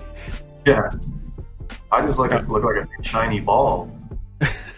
Got such a tiny head. Ahmed Munir is saying, I remember meeting Luki and The Recipe for the first time during Soul DXB. Their energy was amazing on stage and off stage.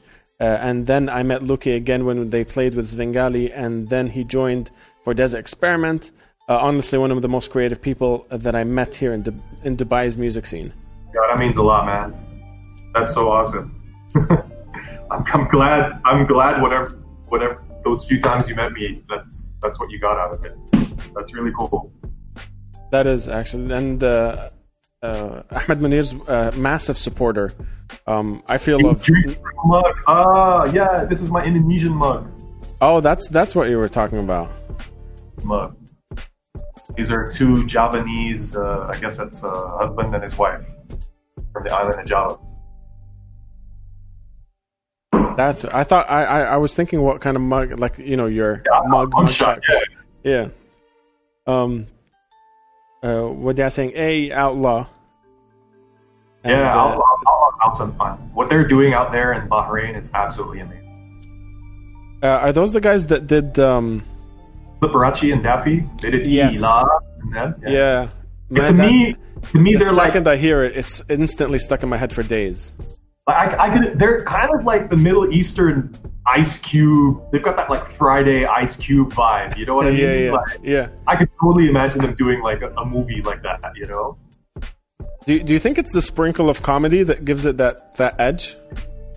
Yeah, like I don't know. I think they were the first ones to kind of get it right in the region and not make it so cheesy.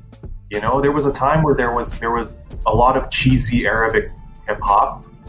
Rap music coming out, and I think people couldn't take it very seriously. And I don't know, that whole Outlaws production team just did something and made it cool and made it fun, you know, and made it very, very approachable. And like, they're killing it at weddings, man. Like, these guys get like, my wife played like 5 songs of theirs at our wedding, you know. Yeah.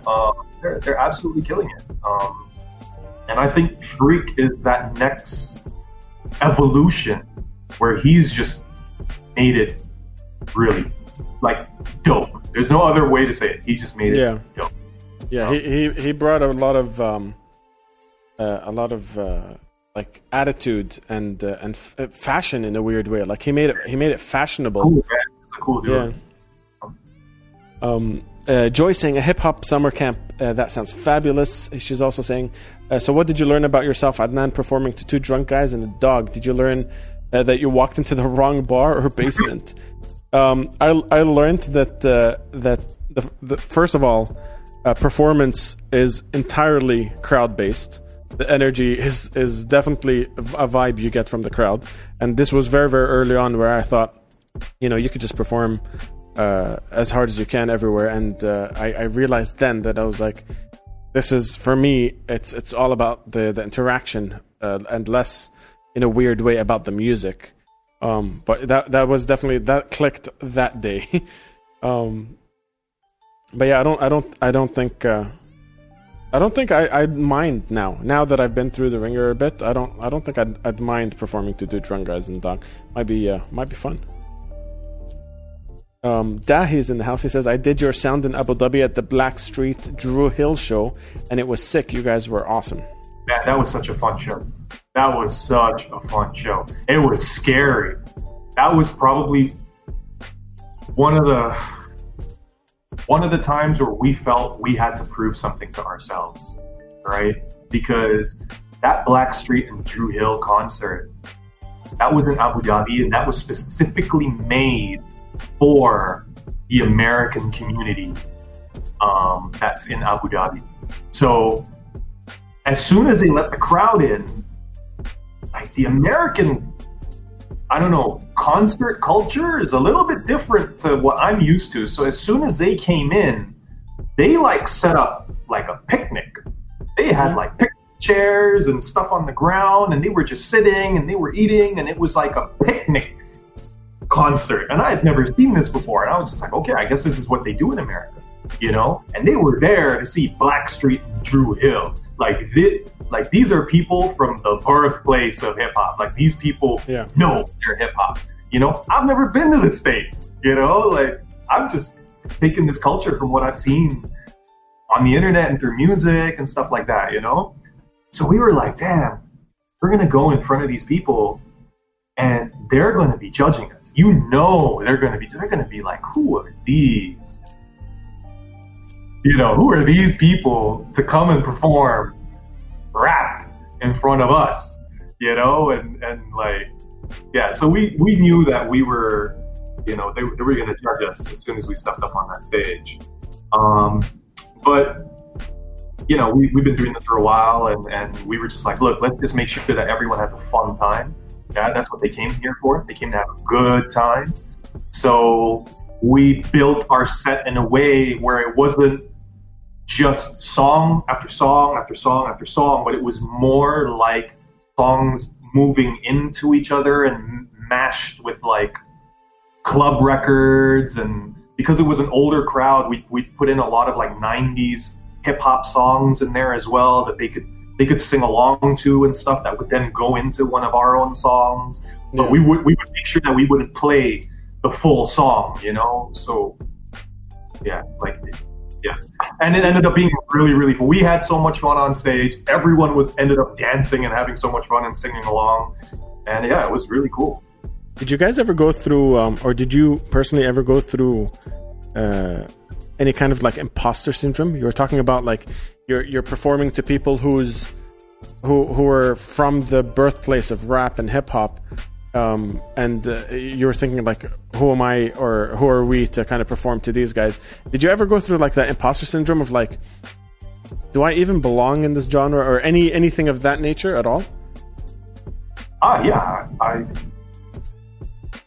I think I'll always be a student, you know, to anything. Forget hip hop, to anything. Like I don't know it all. I'm always learning. You know what I mean? And so every day I question myself, like,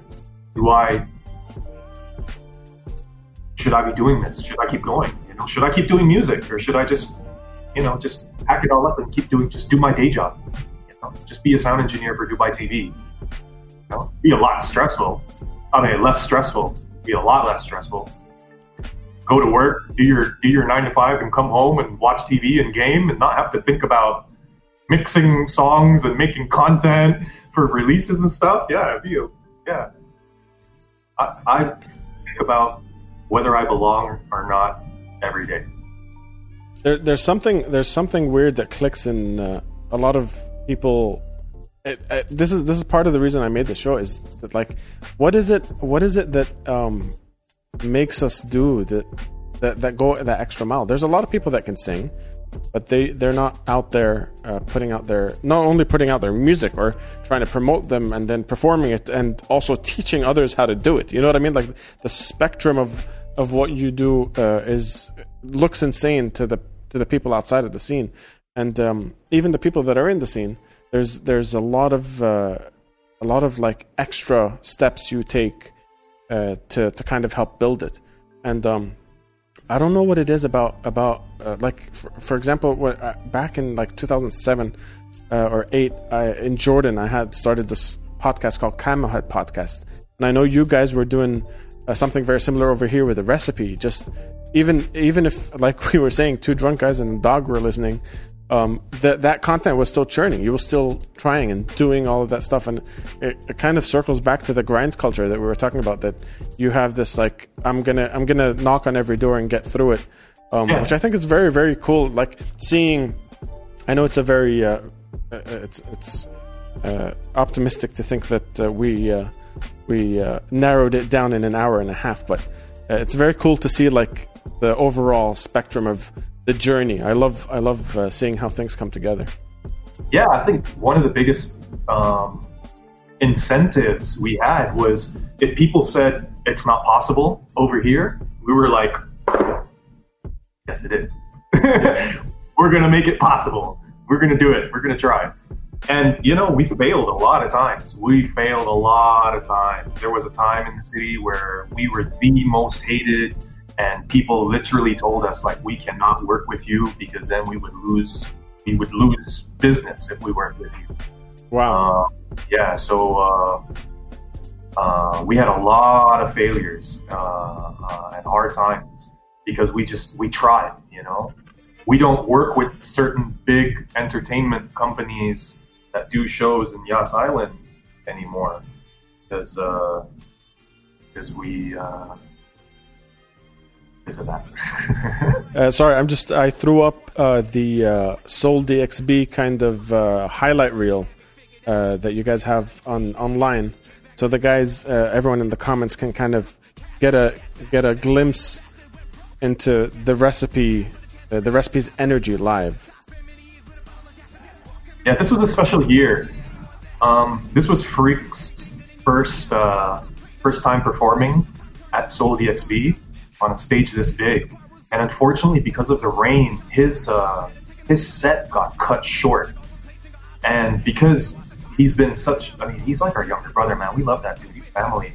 We decided that we would give up some of our time from our set, and we invited him on stage to finish, or at least do a couple of his songs from his sets. Since he couldn't, there you can see it now. Since he couldn't complete his full set, and we had fun, man. A lot of fun. Yeah, I think the energy on stage is something that's. We did a mannequin challenge at Soul DXB one year as well. We got the whole crowd to freeze. I have that one lined up as well, but for some reason it's not coming through. Let me. I'm gonna try and stick it on another scene, but while I do that, I'm gonna power through these comments. Where are the questions? Okay, here we go. I'm gonna ask you 2 questions, and while you answer that, I'll figure out the mannequin challenge. Kind of saying, was Desert Heat cheesy? That's question 1. And question 2 is from Modia Aluki. What's your favorite, playing with a band or a backing track? Khan, I don't want beef. I want Mendy. All right, that's that answers that. Okay, don't want beef. I want Mendy. What was the other question? The other question was backing track versus band. Backing track, man, it's different. It is really different. If it's a backing track, only with the recipe guys, okay? Because the way that we do our shows, we were like, we don't want to do karaoke on stage, right? We don't want to just hit play and do a song and do a karaoke on stage, and then the song stops and then hit play again on the next song. Like, we didn't want that. Like, we try to make sure that our DJs are turntablists, and we want to show people, we want to showcase hip hop. We want to showcase the culture of hip hop. That's why we had a beatboxer with us on stage for 2009, 2010, because there were certain, like we do sets, right? We don't just do song. We always try to mash up a bunch of songs together and work with the turntablists to do routines, you know, on stage. I think Con got what I was saying. So one of the things that we did with the beatboxer was, so in the verse, we would rap on top of the beatboxer. Like, he would start beatboxing on stage, and we would rap on top of him. Halfway through the verse, for the next 18 bars of the 16, our DJ would start cutting, right, while we're rapping with the beatboxer. And then when the chorus came in, he would drop the actual beat from the chorus for the chorus. And we would do the chorus on top of the actual beat. And then next verse, boom, he stops, back to the beatboxer. And then again, after 8 bars, he'd start cutting in again on top of the beatboxing while we were rapping. So like, if it's a backing track with a DJ, only with the recipe. And it is fun. It is so much fun being on stage with my 2 brothers and our DJ. Yeah, because it's like it's adding another instrument, right? So it's not just pressing play. He's not pressing play, and that's why it's very important for us that whenever we play, like they're like, oh, but we thought the recipe's only you 3, and we were like, yo, like we need our DJ. Like, you're calling us for a reason for a show, and trust us, we need that DJ on stage with us, right? But with a band, man, playing with a band, GDE, I love those guys, man. I miss playing with them. Like, it's like being on a rocket, you know, where everyone is at their station. It's like being on the Starship Enterprise. Everyone's at their station, and we're about to go on a warp speed, and like, we've all got to work together to make sure that we get out of this wormhole safely, you know. And shit may happen, but no one out there knows. We know we gotta kind of work through it, and it's just this energy, this force of energy just flying through space. That's how I explain it, and it's just, nothing beats it, you know. Like, yeah. So it's I love both. I love both experiences, you know. Yeah, there's GDE. This is GDE. Yeah, I threw it up while you were talking about it, and as you were saying the word energy, the count kicked in, and it was perfect. You should watch that back when we're done with this. It was amazing. I'm very proud of myself right now for throwing that up. We got a couple of more questions before we dig into stuff.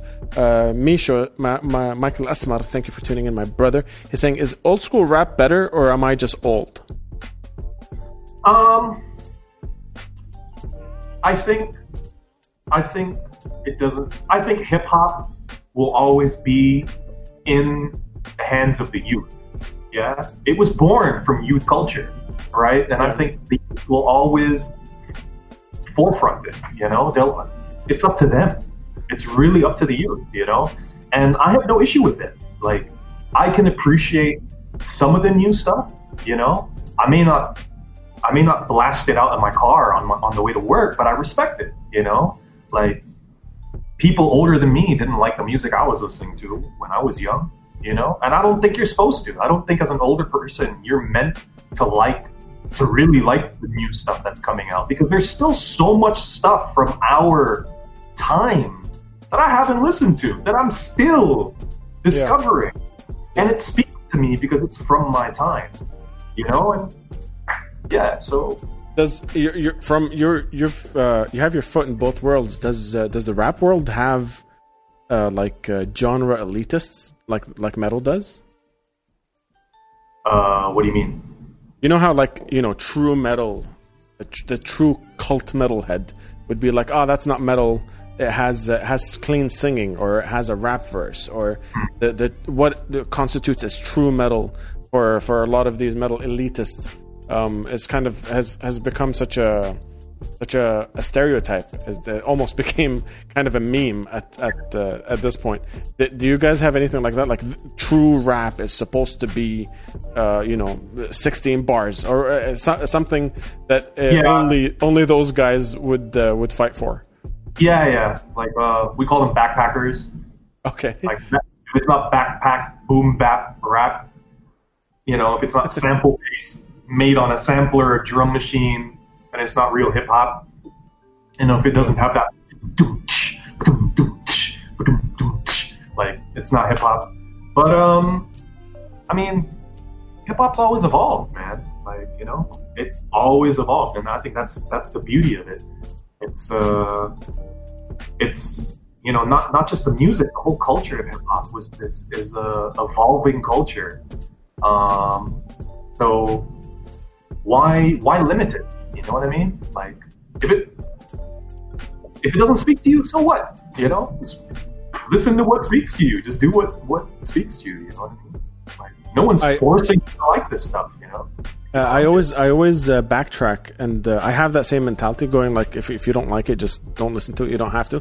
But I backtrack, and I always think I really appreciate someone taking ownership of a piece of art. Like, even if I agree or disagree, the idea that someone can go like, you know what, the Recipe's last single was worse than their first album, or their first album was better than this, or the idea that someone takes ownership of a piece of art just speaks volumes to how much it emotionally like impacted them, including the elitists, like saying you can't sing on a metal song.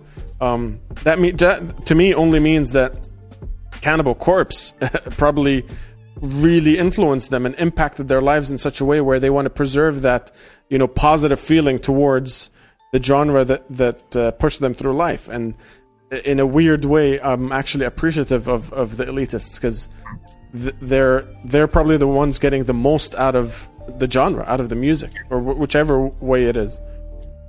Well, I don't know if people find this interesting, but I'll tell it anyway. After we did the Infusion magazine concert, we decided to start making music again. Like, it ignited the fire again, playing on that stage, right? So we were like, yo, I miss this. I miss you guys. Let's make music again. And we were like, you know what? We're not getting any younger. Like, let's put something commercial out. You know, let's start working on something commercial and put it out. So we then made a plan we knew that eventually we wanted to sound modern. We wanted to bring in a lot of the modern sounds to the Recipe. But we knew, or we felt like it wouldn't be right to come out and do that straight away, because people knew us for being old school hip hop, right? So we made a plan. We were like, you know what? We're going to gradually become modern. And if you look at our releases from 2014 to our album, you'll see that it gradually gets more modern and modern and modern and modern. And Funerals in Purgatory is kind of like that middle section. One of the reasons why it's called Purgatory is because it's that middle ground, right? We've got one foot in the past and we got one foot in the future. And so there's a lot of old school and new school sounds in Funerals in Purgatory. And now we're recording new material, which should be releasing second half of this year, which is about as modern as we've ever sounded, you know, and we're doing something that I think a lot of people didn't think we would ever do, and we're using quite a lot of auto-tune in our new stuff, but experimenting a lot and finding a way where we're comfortable using this auto-tune, you know, like as a tool instead of as an effect. Like, it's not a correction thing. We're using it as an effect, you know, but doing it in a way that we're comfortable with, that doesn't stray too far from what we actually are about. And I think, I mean, I'm excited. I love it. Like, I listen to what we're doing now, and I'm just like, man, like, finally we're here. Like, you know, 2014, like 6 years later, we're here at what we planned on doing, you know? Like, we're at this point of the journey. So it's exciting. That's very cool. I'm super excited to hear the new stuff. I'm just playing the video for Uma Thurman in the background here, so the guys can also get a glimpse into the music video stuff that you guys produce. This is like amazing international grade kind of music video stuff. You guys, and this is one thing I truly appreciate about the Recipe and GDE and a lot of the projects that you've been involved with, is that there isn't this approach to like, let's just kind of do a demo version of it. Let's not get it good enough. Let's get it like the best. Is this through the idea of the collective that you guys had, the group of people that would contribute different things, or did somewhere along the road you just say, you know what, if we can't do it, let's outsource it to the best? Actually, this was part of the whole, like, people thinking that you weren't able, you're not able to produce this quality music video unless you're signed to a major label or something like that. It was like, no, we can do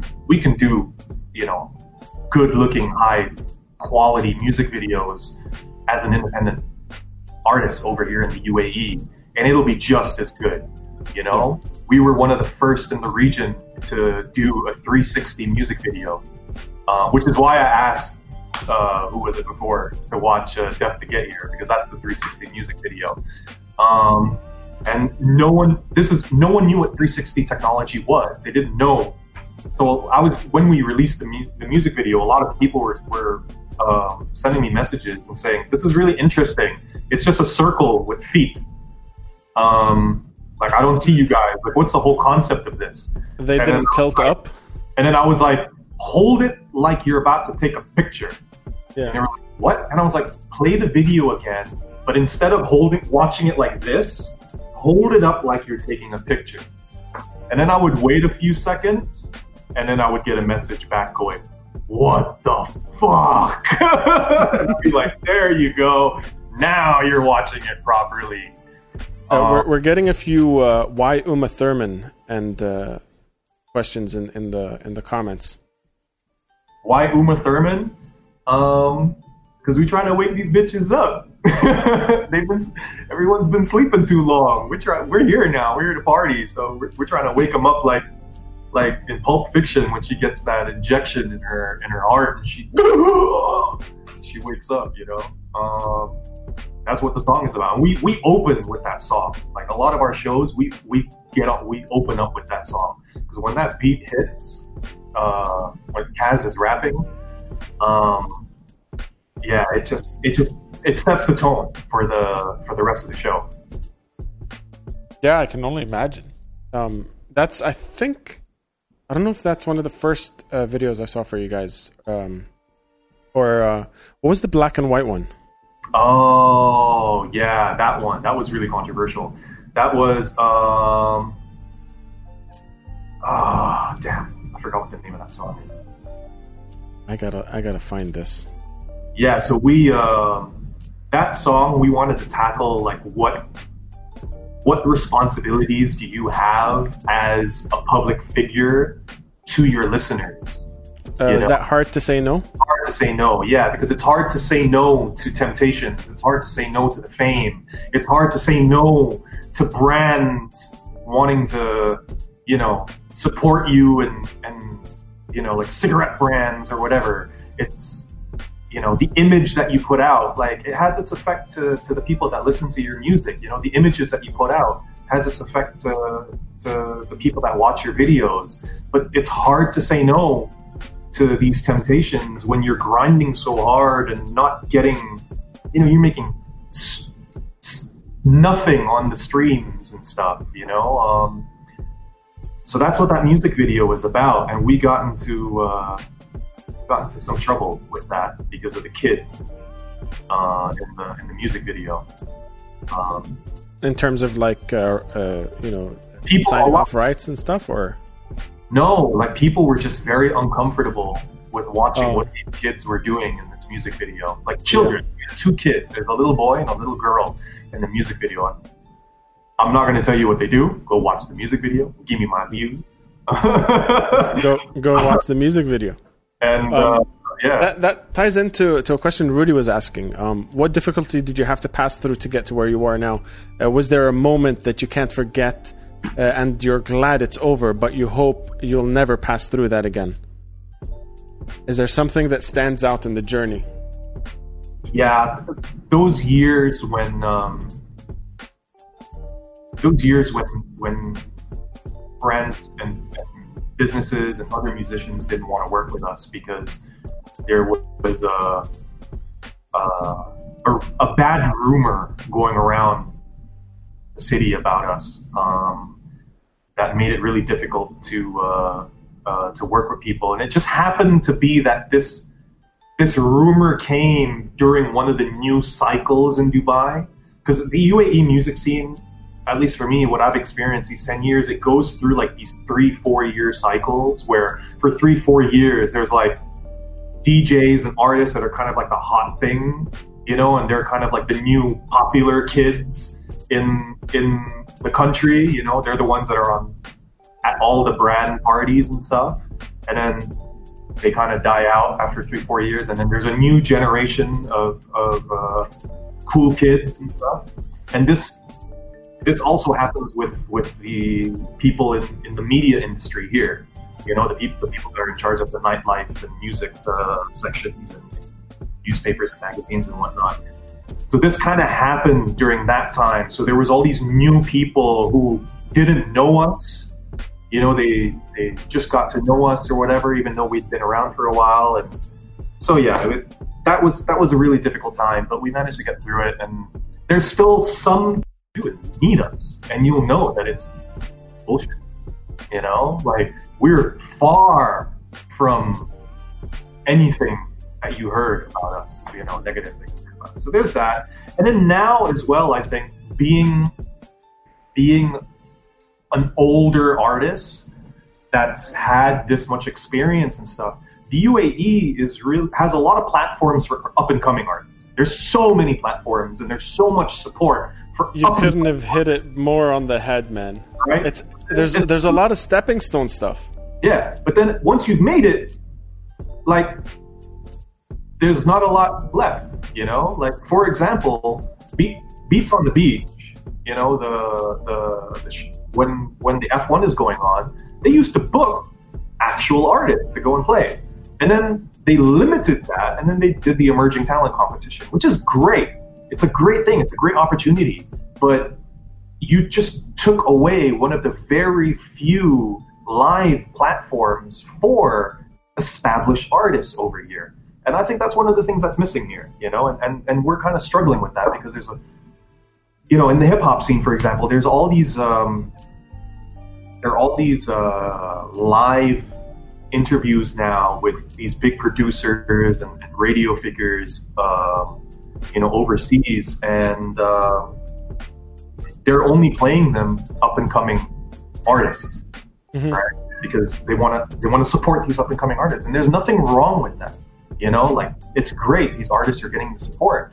But the one thing that we're feeling that's a struggle that we're trying to figure out right now is what to do as an established artist with the limited platforms that there are. Do you feel because of that there's like a not a shelf life, but there's a ceiling. The cycle is already a pretty well-known thing in the UAE because of just the way the culture works here. You either come here to study or to work, and then you're back. And Cromwell agrees. Cromwell, thank you so much for tuning in, my brother. He says, yes, the cycles are true. But do you feel there's a like a ceiling one hits in any genre in terms of like being a creator in the UAE? And is that what inspired the Ascent? Yeah, funny enough, it did.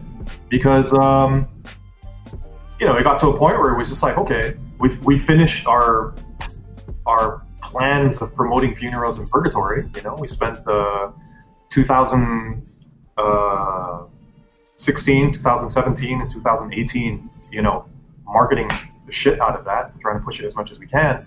2019, we were like, okay, what do we do now?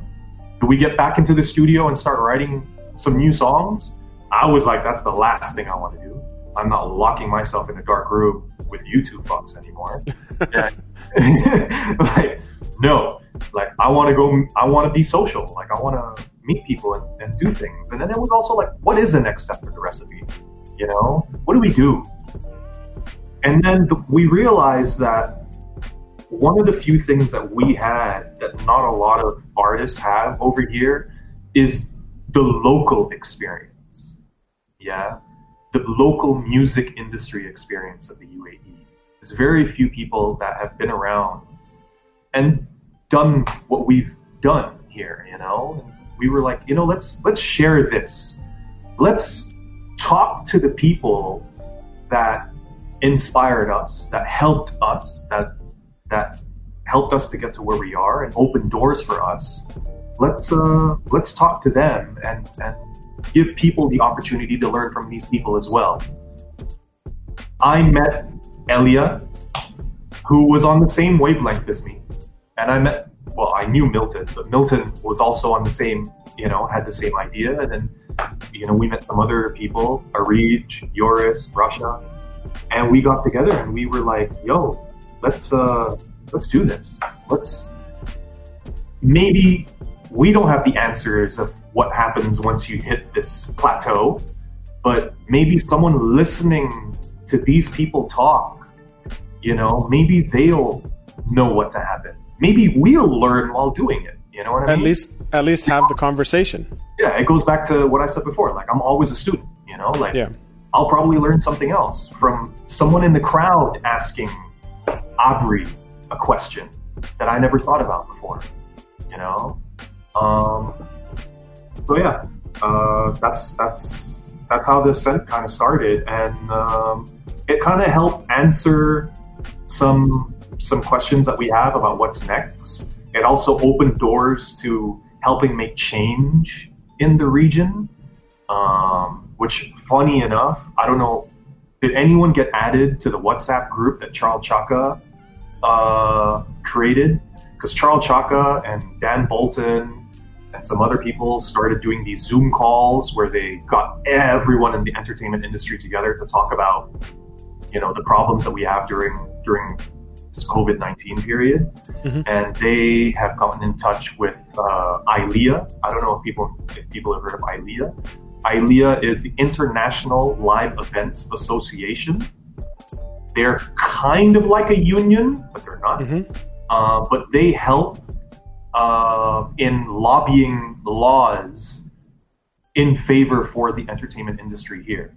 Mm-hmm. So Charles and this group that's on WhatsApp,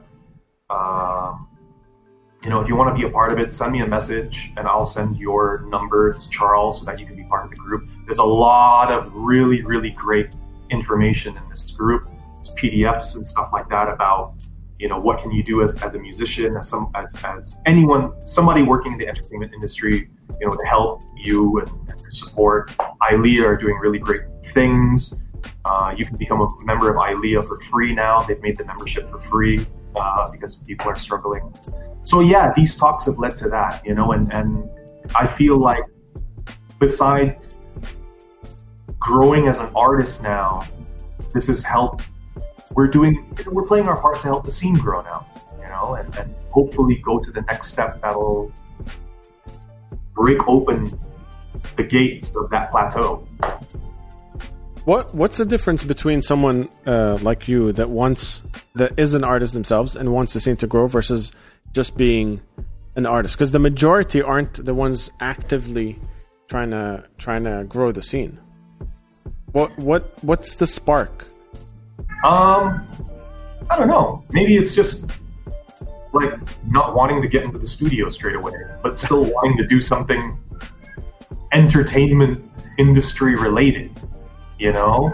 And, like, I truly believe that, you know, if I don't have the answer, someone else does, you know? And if I can help someone else find those answers, then that's only going to help me in the long run, you know, because they'll figure it out and I'll see them figure it out and it'll inspire me to somehow mimic that in my own way, right? So that's why I feel like it's important to help the scene grow, at least for myself, you know. Again, this also goes back to the fact that there's not a lot of people that have this experience that I have. It's unique. I'm not saying that it's the best experience, but I've got more experience than anyone else. No, I'm just saying that I think I have a very unique thing, and I know quite a lot of people in the industry because I've been around for so long and I've worked with so many people. And I think that's rare. And I want to do something with that, besides for my own benefit. Yeah, 100%. I mean, a big part of this show is kind of the description you made. That this is basically my botched up version of an online ascent. It's just let's have the conversation. Kind of, if we have anything, if there's anyone in the chat that can contribute, we just kind of bounce back and forth and see what sticks. See if anyone kind of takes anything away from it. Rudy has a good question for you there. What? Besides music, what was your dream of becoming, and why? What did you, if you weren't doing audio engineering and creating music, what would Luki Swerte be doing right now? I'd have a restaurant. Oh, I thought you were going to go for the jeans. No, I've moved past that. I'd have a restaurant. I love food, man. I love food. Specifically barbecuing. Like when my dad and my mom moved to Bali and I was on my own in Jakarta, they always made sure that my fridge and freezer was stacked with meat barbecue, because it was the simplest thing to cook as a teenager. You just make a fire and there was some meat on it. So I became really good at barbecuing. I love smoking food. I do prefer the illegal stuff too, but I like smoking meats. I just smoked an awesome short rib this past weekend. If anyone watches my Instagram, they know. I was just gonna say that rings a bell because I've seen a bunch of your Instagram stories, where you're just out there barbecuing. Yeah. It's like I'll barbecue. My favorite thing to do on the weekend is just barbecue. I'll barbecue for myself. I'll go to the butcher across the road and buy one ribeye, a couple of sausages, and just grill for myself. I don't care. It's my favorite way to cook. And what would the Swerte barbecue restaurant be called? The Swerte. I don't know. The Recipe Shack. Funerals and rib stacks. Funerals and rib stacks. Hell yeah. There's a bunch of interesting. There's a bunch of interested clientele already. Rude saying, "Hell yeah, I'll be your client." Cromwell already guessed it. He knew it was going to be something to do with eating. Yeah. Mike is saying, "Adam, man, I love food and my own barbecue joint for sure." Achan is throwing up a bunch of food emojis in the comments. Cromwell is saying, "Sorry, what was that?" Yeah, I mean, it's still a dream of mine. I think at one point I'm gonna step back from this music thing, probably go back to Bali and open up a restaurant in Bali and just kick it in Bali and eat food and I don't know. One of my like ultimate dreams in life. I saw my wife and I went to Portugal for vacation, and I saw this guy in Lisbon who owned a building. The first floor of the building was a bar. The second floor was his apartment with his wife, and the last floor was like a rooftop garden that he had. And this guy would just wake up in the morning, go down to the bar. Before 4, it was a breakfast place where he'd serve like eggs and bacon. And 4 o'clock hits, he dims the lights. It turns into a bar, and then he locks up.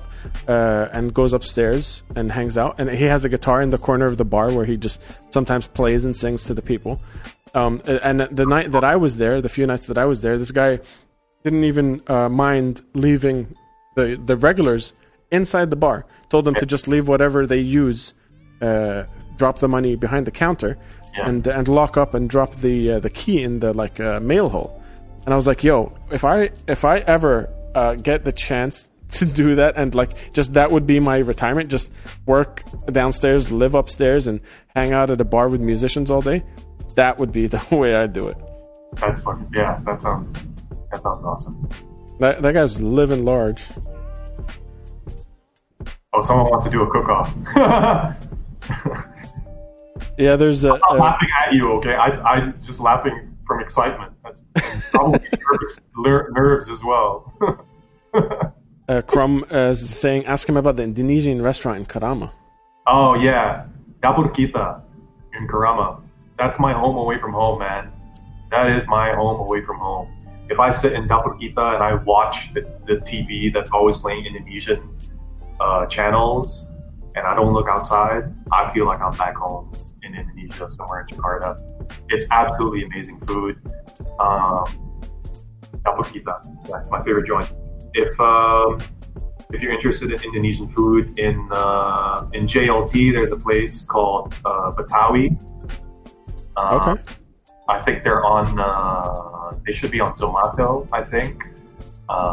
Get the nasi padang rendang. It's orgasmic. You guys have to rewind tape for that pronunciation, because I'm not even gonna try and attempt it. I've butchered names like Michael on this podcast.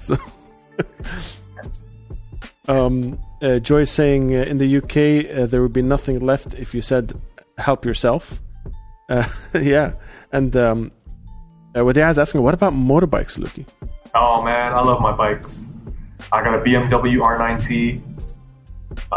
It's my baby. I absolutely love it. Yeah, sometimes and I'm not a social biker. Like to me, it's a solo thing. Like I like to just get on my bike and just ride. Yeah, by myself. You know, like it's my getaway. And I drive. I live in Mirdif, so it's very easy for me to just head towards Hatta and just drive down that desert road on my own. And it's amazing. I love it. Like yeah. I'm not about meeting up at petrol stations in my leather vest and then going and having coffee somewhere. That's not. We my culture I'm about. Talking about the ride and the food and everything. We never fully answered in a concise way what home is to you, or where you think home is.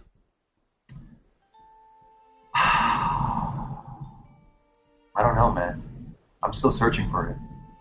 Like I have these certain lines in my songs, in different songs, that resonate so much for me. I have one song where each verse ends with the line, maybe one day I'll find my own way home. Mm-hmm. And it speaks so much to me because I think I'm still searching for home, you know? I don't feel at home anywhere. The closest is probably here and Indonesia, but then again, it's never 100%, you know? Like, I still look around and realize that I am not part of this culture, you know? Like, I'm not an Arab. Like, I'm in the Middle East, you know, I'm not an Arab. Because as much as I love this place, in the end of Place to Rest, in the Funerals in Purgatory, my whole verse is about Dubai. The last line in Place to Rest, I go, I'm at home in an alien space where the differences make us common. Nice. And that's Dubai. When I perform that live, I actually say I'm at home in an alien space where the difference makes us common. Dubai. And yeah, as much as this place has become home for me, it's not 100%, you know? I do realize I'm an alien. I do realize that if I lose my job, I gotta go, you know? Yep. Indonesia is probably the closest thing to home for me. But even there, like, I've been away from it for I left Indonesia when I was 17, okay? I'm now 37 years old. Like, I've been out of Indonesia longer than I've been in Indonesia. Is that right? Yeah. Right. Yeah, my math is. Yeah, 20. I've been out of Indonesia longer than I've been in Indonesia.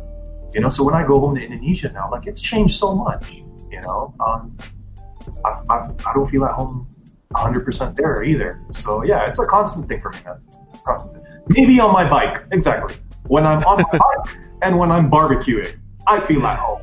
Yeah, we got a home is where the barbecue grill is in the comments. BMW, yo, look up BMW R9T right now, and don't tell me that is a beautiful bike. It is, yes, it's a BMW, but it is not the type of BMW that you think it is, man. There was some skepticism in the comments there about the BMW. It's funny that you said there's that verse, there's that song about the bike, because we have Quicksand, a track that is on the last Svengali album. That's exactly that. It's also, it touches on like the idea of this place swallowing you up and kind of making you forget the identity, but also you can't really call this place home at the same time. It's this weird juxtaposition between like you can't leave but you can't really stay. It's such a weird place to explain to people. And I thought the idea of Quicksand was the best representation of it. Like that's what I was just imagining the picture in my head. It's so true. You know, I was meant to leave. 2010. I was like, this is my last year in Dubai. We've all had that. Khan is saying, we're gypsies, bro, making music wherever we go. Francis in the house saying, R90 exclamation point. You got the support. Riding is riding as long as you love the wind, the road. A bike is a bike. I like Gold Wings myself, from Mike. Hello? All right, I'm back. What the hell happened? Oh, did I lose you there? I didn't even think I lost you. Okay. I was reading Mike's comment. He says, "Riding is riding as long as you love the wind, the road. A bike is a bike. I like Gold Wings myself." Yeah, man. I think at some point I am gonna have to consider getting a cruiser bike. I love my R9T, but I don't know. I think as you get older, you appreciate the cruisers. I've always been too. I'll just say I was too chicken shit to ride a freaking bike properly. A bunch of my friends had bikes growing up, and even here in the UAE, and I drive a really big, slow, fat car that just takes its time and gets me from point A to point B. Home isn't a place anymore. It's more of a feeling or sentiment, from Wajiha. That's very well put. I really like that. That's very true. Santosa saying, I used to think the same every year. But do you, like, here's a question I want to put out there. Like, do you guys ever get a jealous feeling? Like, do you ever watch people who, like, are, like, full-on Lebanese or, like, full-on something, and they go home to their country and there's a sense of belonging? Like, they really belong there, you know? And there's times where like I miss that. Like I feel like that's something that's missing in my life, and I do look at them with some form of jealousy, where I'm like, I wish I had a feeling of belonging somewhere in that way, you know, where I truly represented a people and a nation. And I guess my way around it is to sort of represent third culture kids, you know, and that's what we did as a recipe. We tried to represent third culture kids and what we do in our music. If you listen to our lyrics and Funerals in Purgatory, a lot of it is third culture kid stuff, you know. Yeah. Same with Svengali, and that kind of emotion hit me the first time I was here. And you know, around the summer when everyone just starts saying, you know, where are you going? Oh, I'm going to go back home for the summer. And I was like, I don't have one of those. Yeah. And you know, even going back to Jordan, I still have to get a visa on arrival. I've never been to Iraq. I was born in Kuwait, but left when I was like 6 months old. I can't. I technically Sydney is home, or Australia. I'm Australian, but I don't look or sound it. So pick up the accent. Dude, I left Sydney when I was 13 and moved straight to Doha, Qatar. So and went straight to an American school, and just walking around there, not speaking Arabic as well. I didn't know Arabic at that time, so it was a quick adjustment to not get my ass kicked. Sydney's hip hop culture is blowing up right now, man. There's a lot of really good rappers coming out of Sydney right now. You know what? And that's another reason that imposter syndrome kind of kicks in whenever someone says where you're from, and I have to say like, oh, I have an Australian passport, because I feel like, yeah, that I grew up there. We got the passports when we were there, and I have to explain because I don't look or sound like I come from Australia, and I also didn't kind of have my formative years. So everything we talk about, like I can't tell you about the local grunge and metal scene in Sydney, but I could throw down every album that came out of Jordan or Iraq or Dubai, or you know what I mean, like. So I feel more a part of this world, and it's also kind of, in a weird way, the place that doesn't want me around. People. Yeah. These mongrel third culture kids. I'm gonna hit you with one last question, bro, and I'm gonna let you go. It's been an amazing talk, and I feel like I could sit here for another 3 hours, honestly. There's so much to cover, and I feel like I just realized how similar our paths have been. Yeah. And I kind of want to go back and nitpick on a few of the things that we hit, but we'll save that. If you want. We'll hook it up. We'll make another part 2, and we'll dig deeper into some things. But let's just run through these comments. Joy is saying, I rode a Goldwing in Paris when I was 18. Awesome. Wouldn't get on one now. I think my next buy, if I sell my BMW R9T, I'm probably gonna get the Triumph Rocket 3 new one. That is a beast. That looks cool. We need to have an after hours episode with you and Khan and the tribe, because you guys are all talking about bikes. I don't even have a bicycle.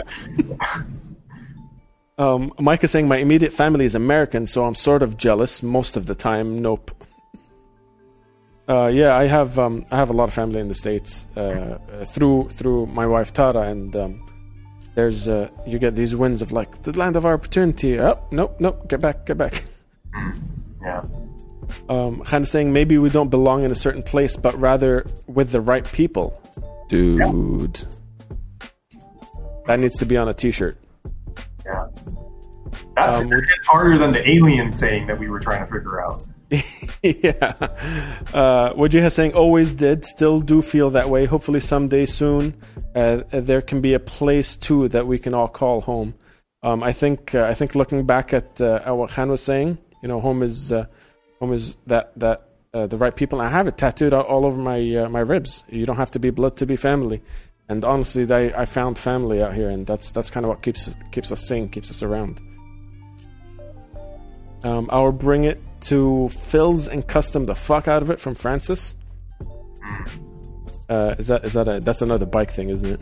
Yeah, that's another bike. That's the R9T. Because R9T is made to customize. Like, it's a great bike. Khalid saying BMW. Khalid saying the one time I went to Iraq as a kid, it was the one time I felt home.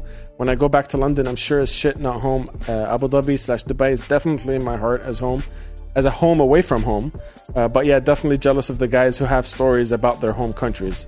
100% relate to that, my dude. Joy is also saying, yes, my brother-in-law was always so happy and excited to go back to Italy for holidays. They loved their home. Adnan, I love the way you say Qatar. Yeah, it's part of the shedding skin as quickly as possible. Shedding the accent and trying to figure out my place in that. It was very difficult to be in, like, whatever it was, middle school, in a place that it was predominantly a local crowd that didn't speak the English as well as I did, and also made fun of the way I spoke Arabic. So it was one of those great areas that I had to learn very quickly. Yeah, I when I first moved to Dubai, I actually lived in Sharjah. And I still don't know if I say this area correctly. I can never say it right, but I used to live in Ta'awun. Anyway, whenever I say it, Arabs would always look at me funny because they think that I'm saying that I live in the plague or something. Oh, I get it. Yeah. Yeah, my wife gives me a lot of shit for that. But see, she's always like, ask him where he used to live in Sharjah. I'm so bad that I can't tell where the wrong part is in that word. That's how bad I am. Rudy's saying, I miss my family and friends and the Lebanese food, but I can't live in Lebanon because when you get married, it won't be about you anymore. It's about who to provide for your family. Absolutely, Rudy. Yeah, I completely agree. And I found someone introduced me to like a gem, And this place, this is a food thing, by the way. Malakal Tawuk on Hessa. Oh yeah. Yo, what the fuck? Yeah. I you know what? Someone said home is where the shawarma is at. I think when I'm eating that shish tawuk, kabir, whatever. I gotta get you something, just so you know. No shit. I'm not shitting you. Man. That is some beautiful fucking food right there in Malakal Tawuk. Listen to me and my stupid accent.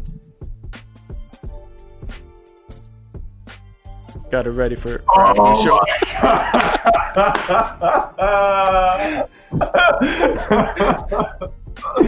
Damn.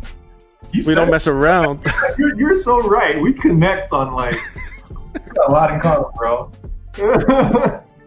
All right, I'm gonna hit you with that massive question at the end that I started a couple of episodes ago, but I find that a lot of people have to dig deep to think of the answer. If you were to go back in time, having been through everything you've been through, back to Suerte, 14 years old, switching decks to record his vocal layers, what's the one piece of advice you'd give yourself before hitting the road on the journey you've been through? It's going to be okay, and just enjoy it. That's it. Simple. Just that. It's going to be okay, and just enjoy it. Gonna be okay, and just enjoy it. Ladies and gentlemen, final words of episode 30 of Unmuted. I had so much fun talking to you, Suerte. Thank you so much for your time. Thank you, man. Thanks for having me. Shout out to everyone that joined us, man. Stuck around until 11:30. Kind of saying, can you both respect the tribe and show your tattoos before you leave us with nothingness after I'm muted? No, I'm not going to start. You see this? That's my name in Balinese. I got it goes around like towards my back here. I got this for my 18th birthday from my mom. And the reason I have my name there is so that if I ever passed out on the streets of Bali, and people found me, they would know my name. That's great. That is great. Well, okay, then I'll show one that I don't have to strip for. I got a snow globe here. A snow globe. That's awesome. Snow globe with a house, 2 trees, 2 cats, and a little fence. Because when my wife and I first started talking about 11 years ago on BBM or whatever the fuck it was, she sent me a hand drawn image of we were the out of high school kind of flirt, like, oh, where do you see yourself, or what's the perfect place for you? She said, just out in the wilderness with 2 cats and a white picket fence. And she sent me this snow globe hand drawn image. And years later, when we were on our honeymoon in Portugal, I stepped into a tattoo shop with that same picture and got it tattooed on me. That's awesome, man. That's gonna make up for the comment you said earlier.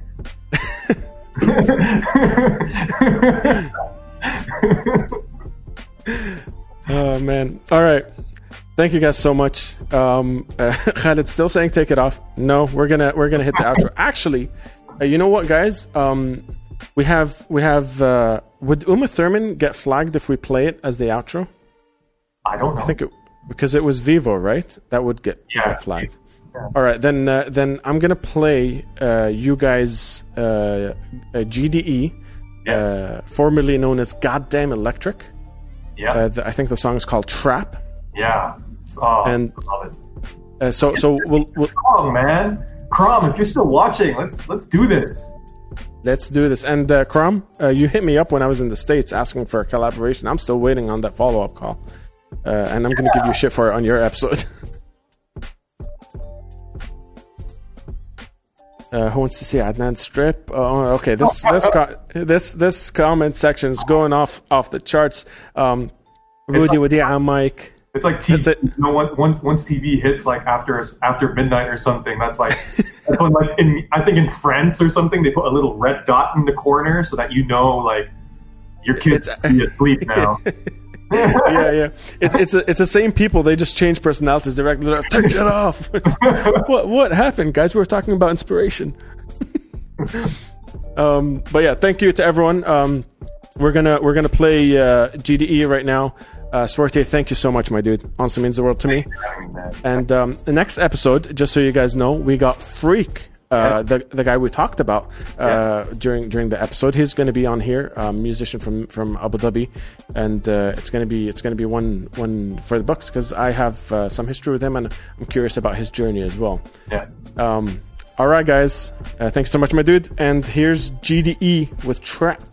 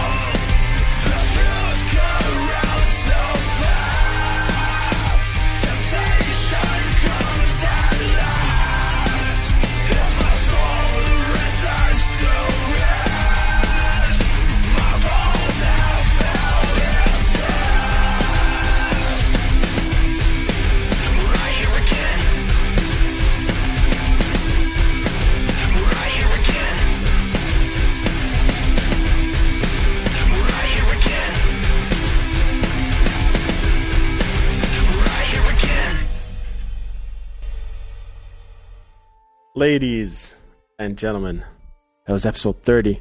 Much love to all of you guys.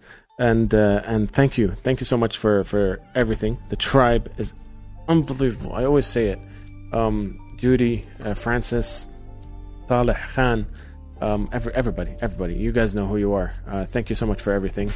And like I said, Freak is on Wednesday, episode 31, and let's start a conversation. Let's have more of these chats. And just so you guys, if you guys don't mind helping us out, getting the algorithm to pop this video elsewhere, when the kind of saying, "Oh, dude, you're still on, so take it off then." Oh, that's so good. No taking off of anything, guys. No taking off of anything. But so you help us, spread the video. If you guys just blast that like button, get those likes flying up as the outro rolls. It'll mean the world to us. Like I said, if you want to support the show, there's a link in the description to our Patreon page. And I'll see you guys on Wednesday.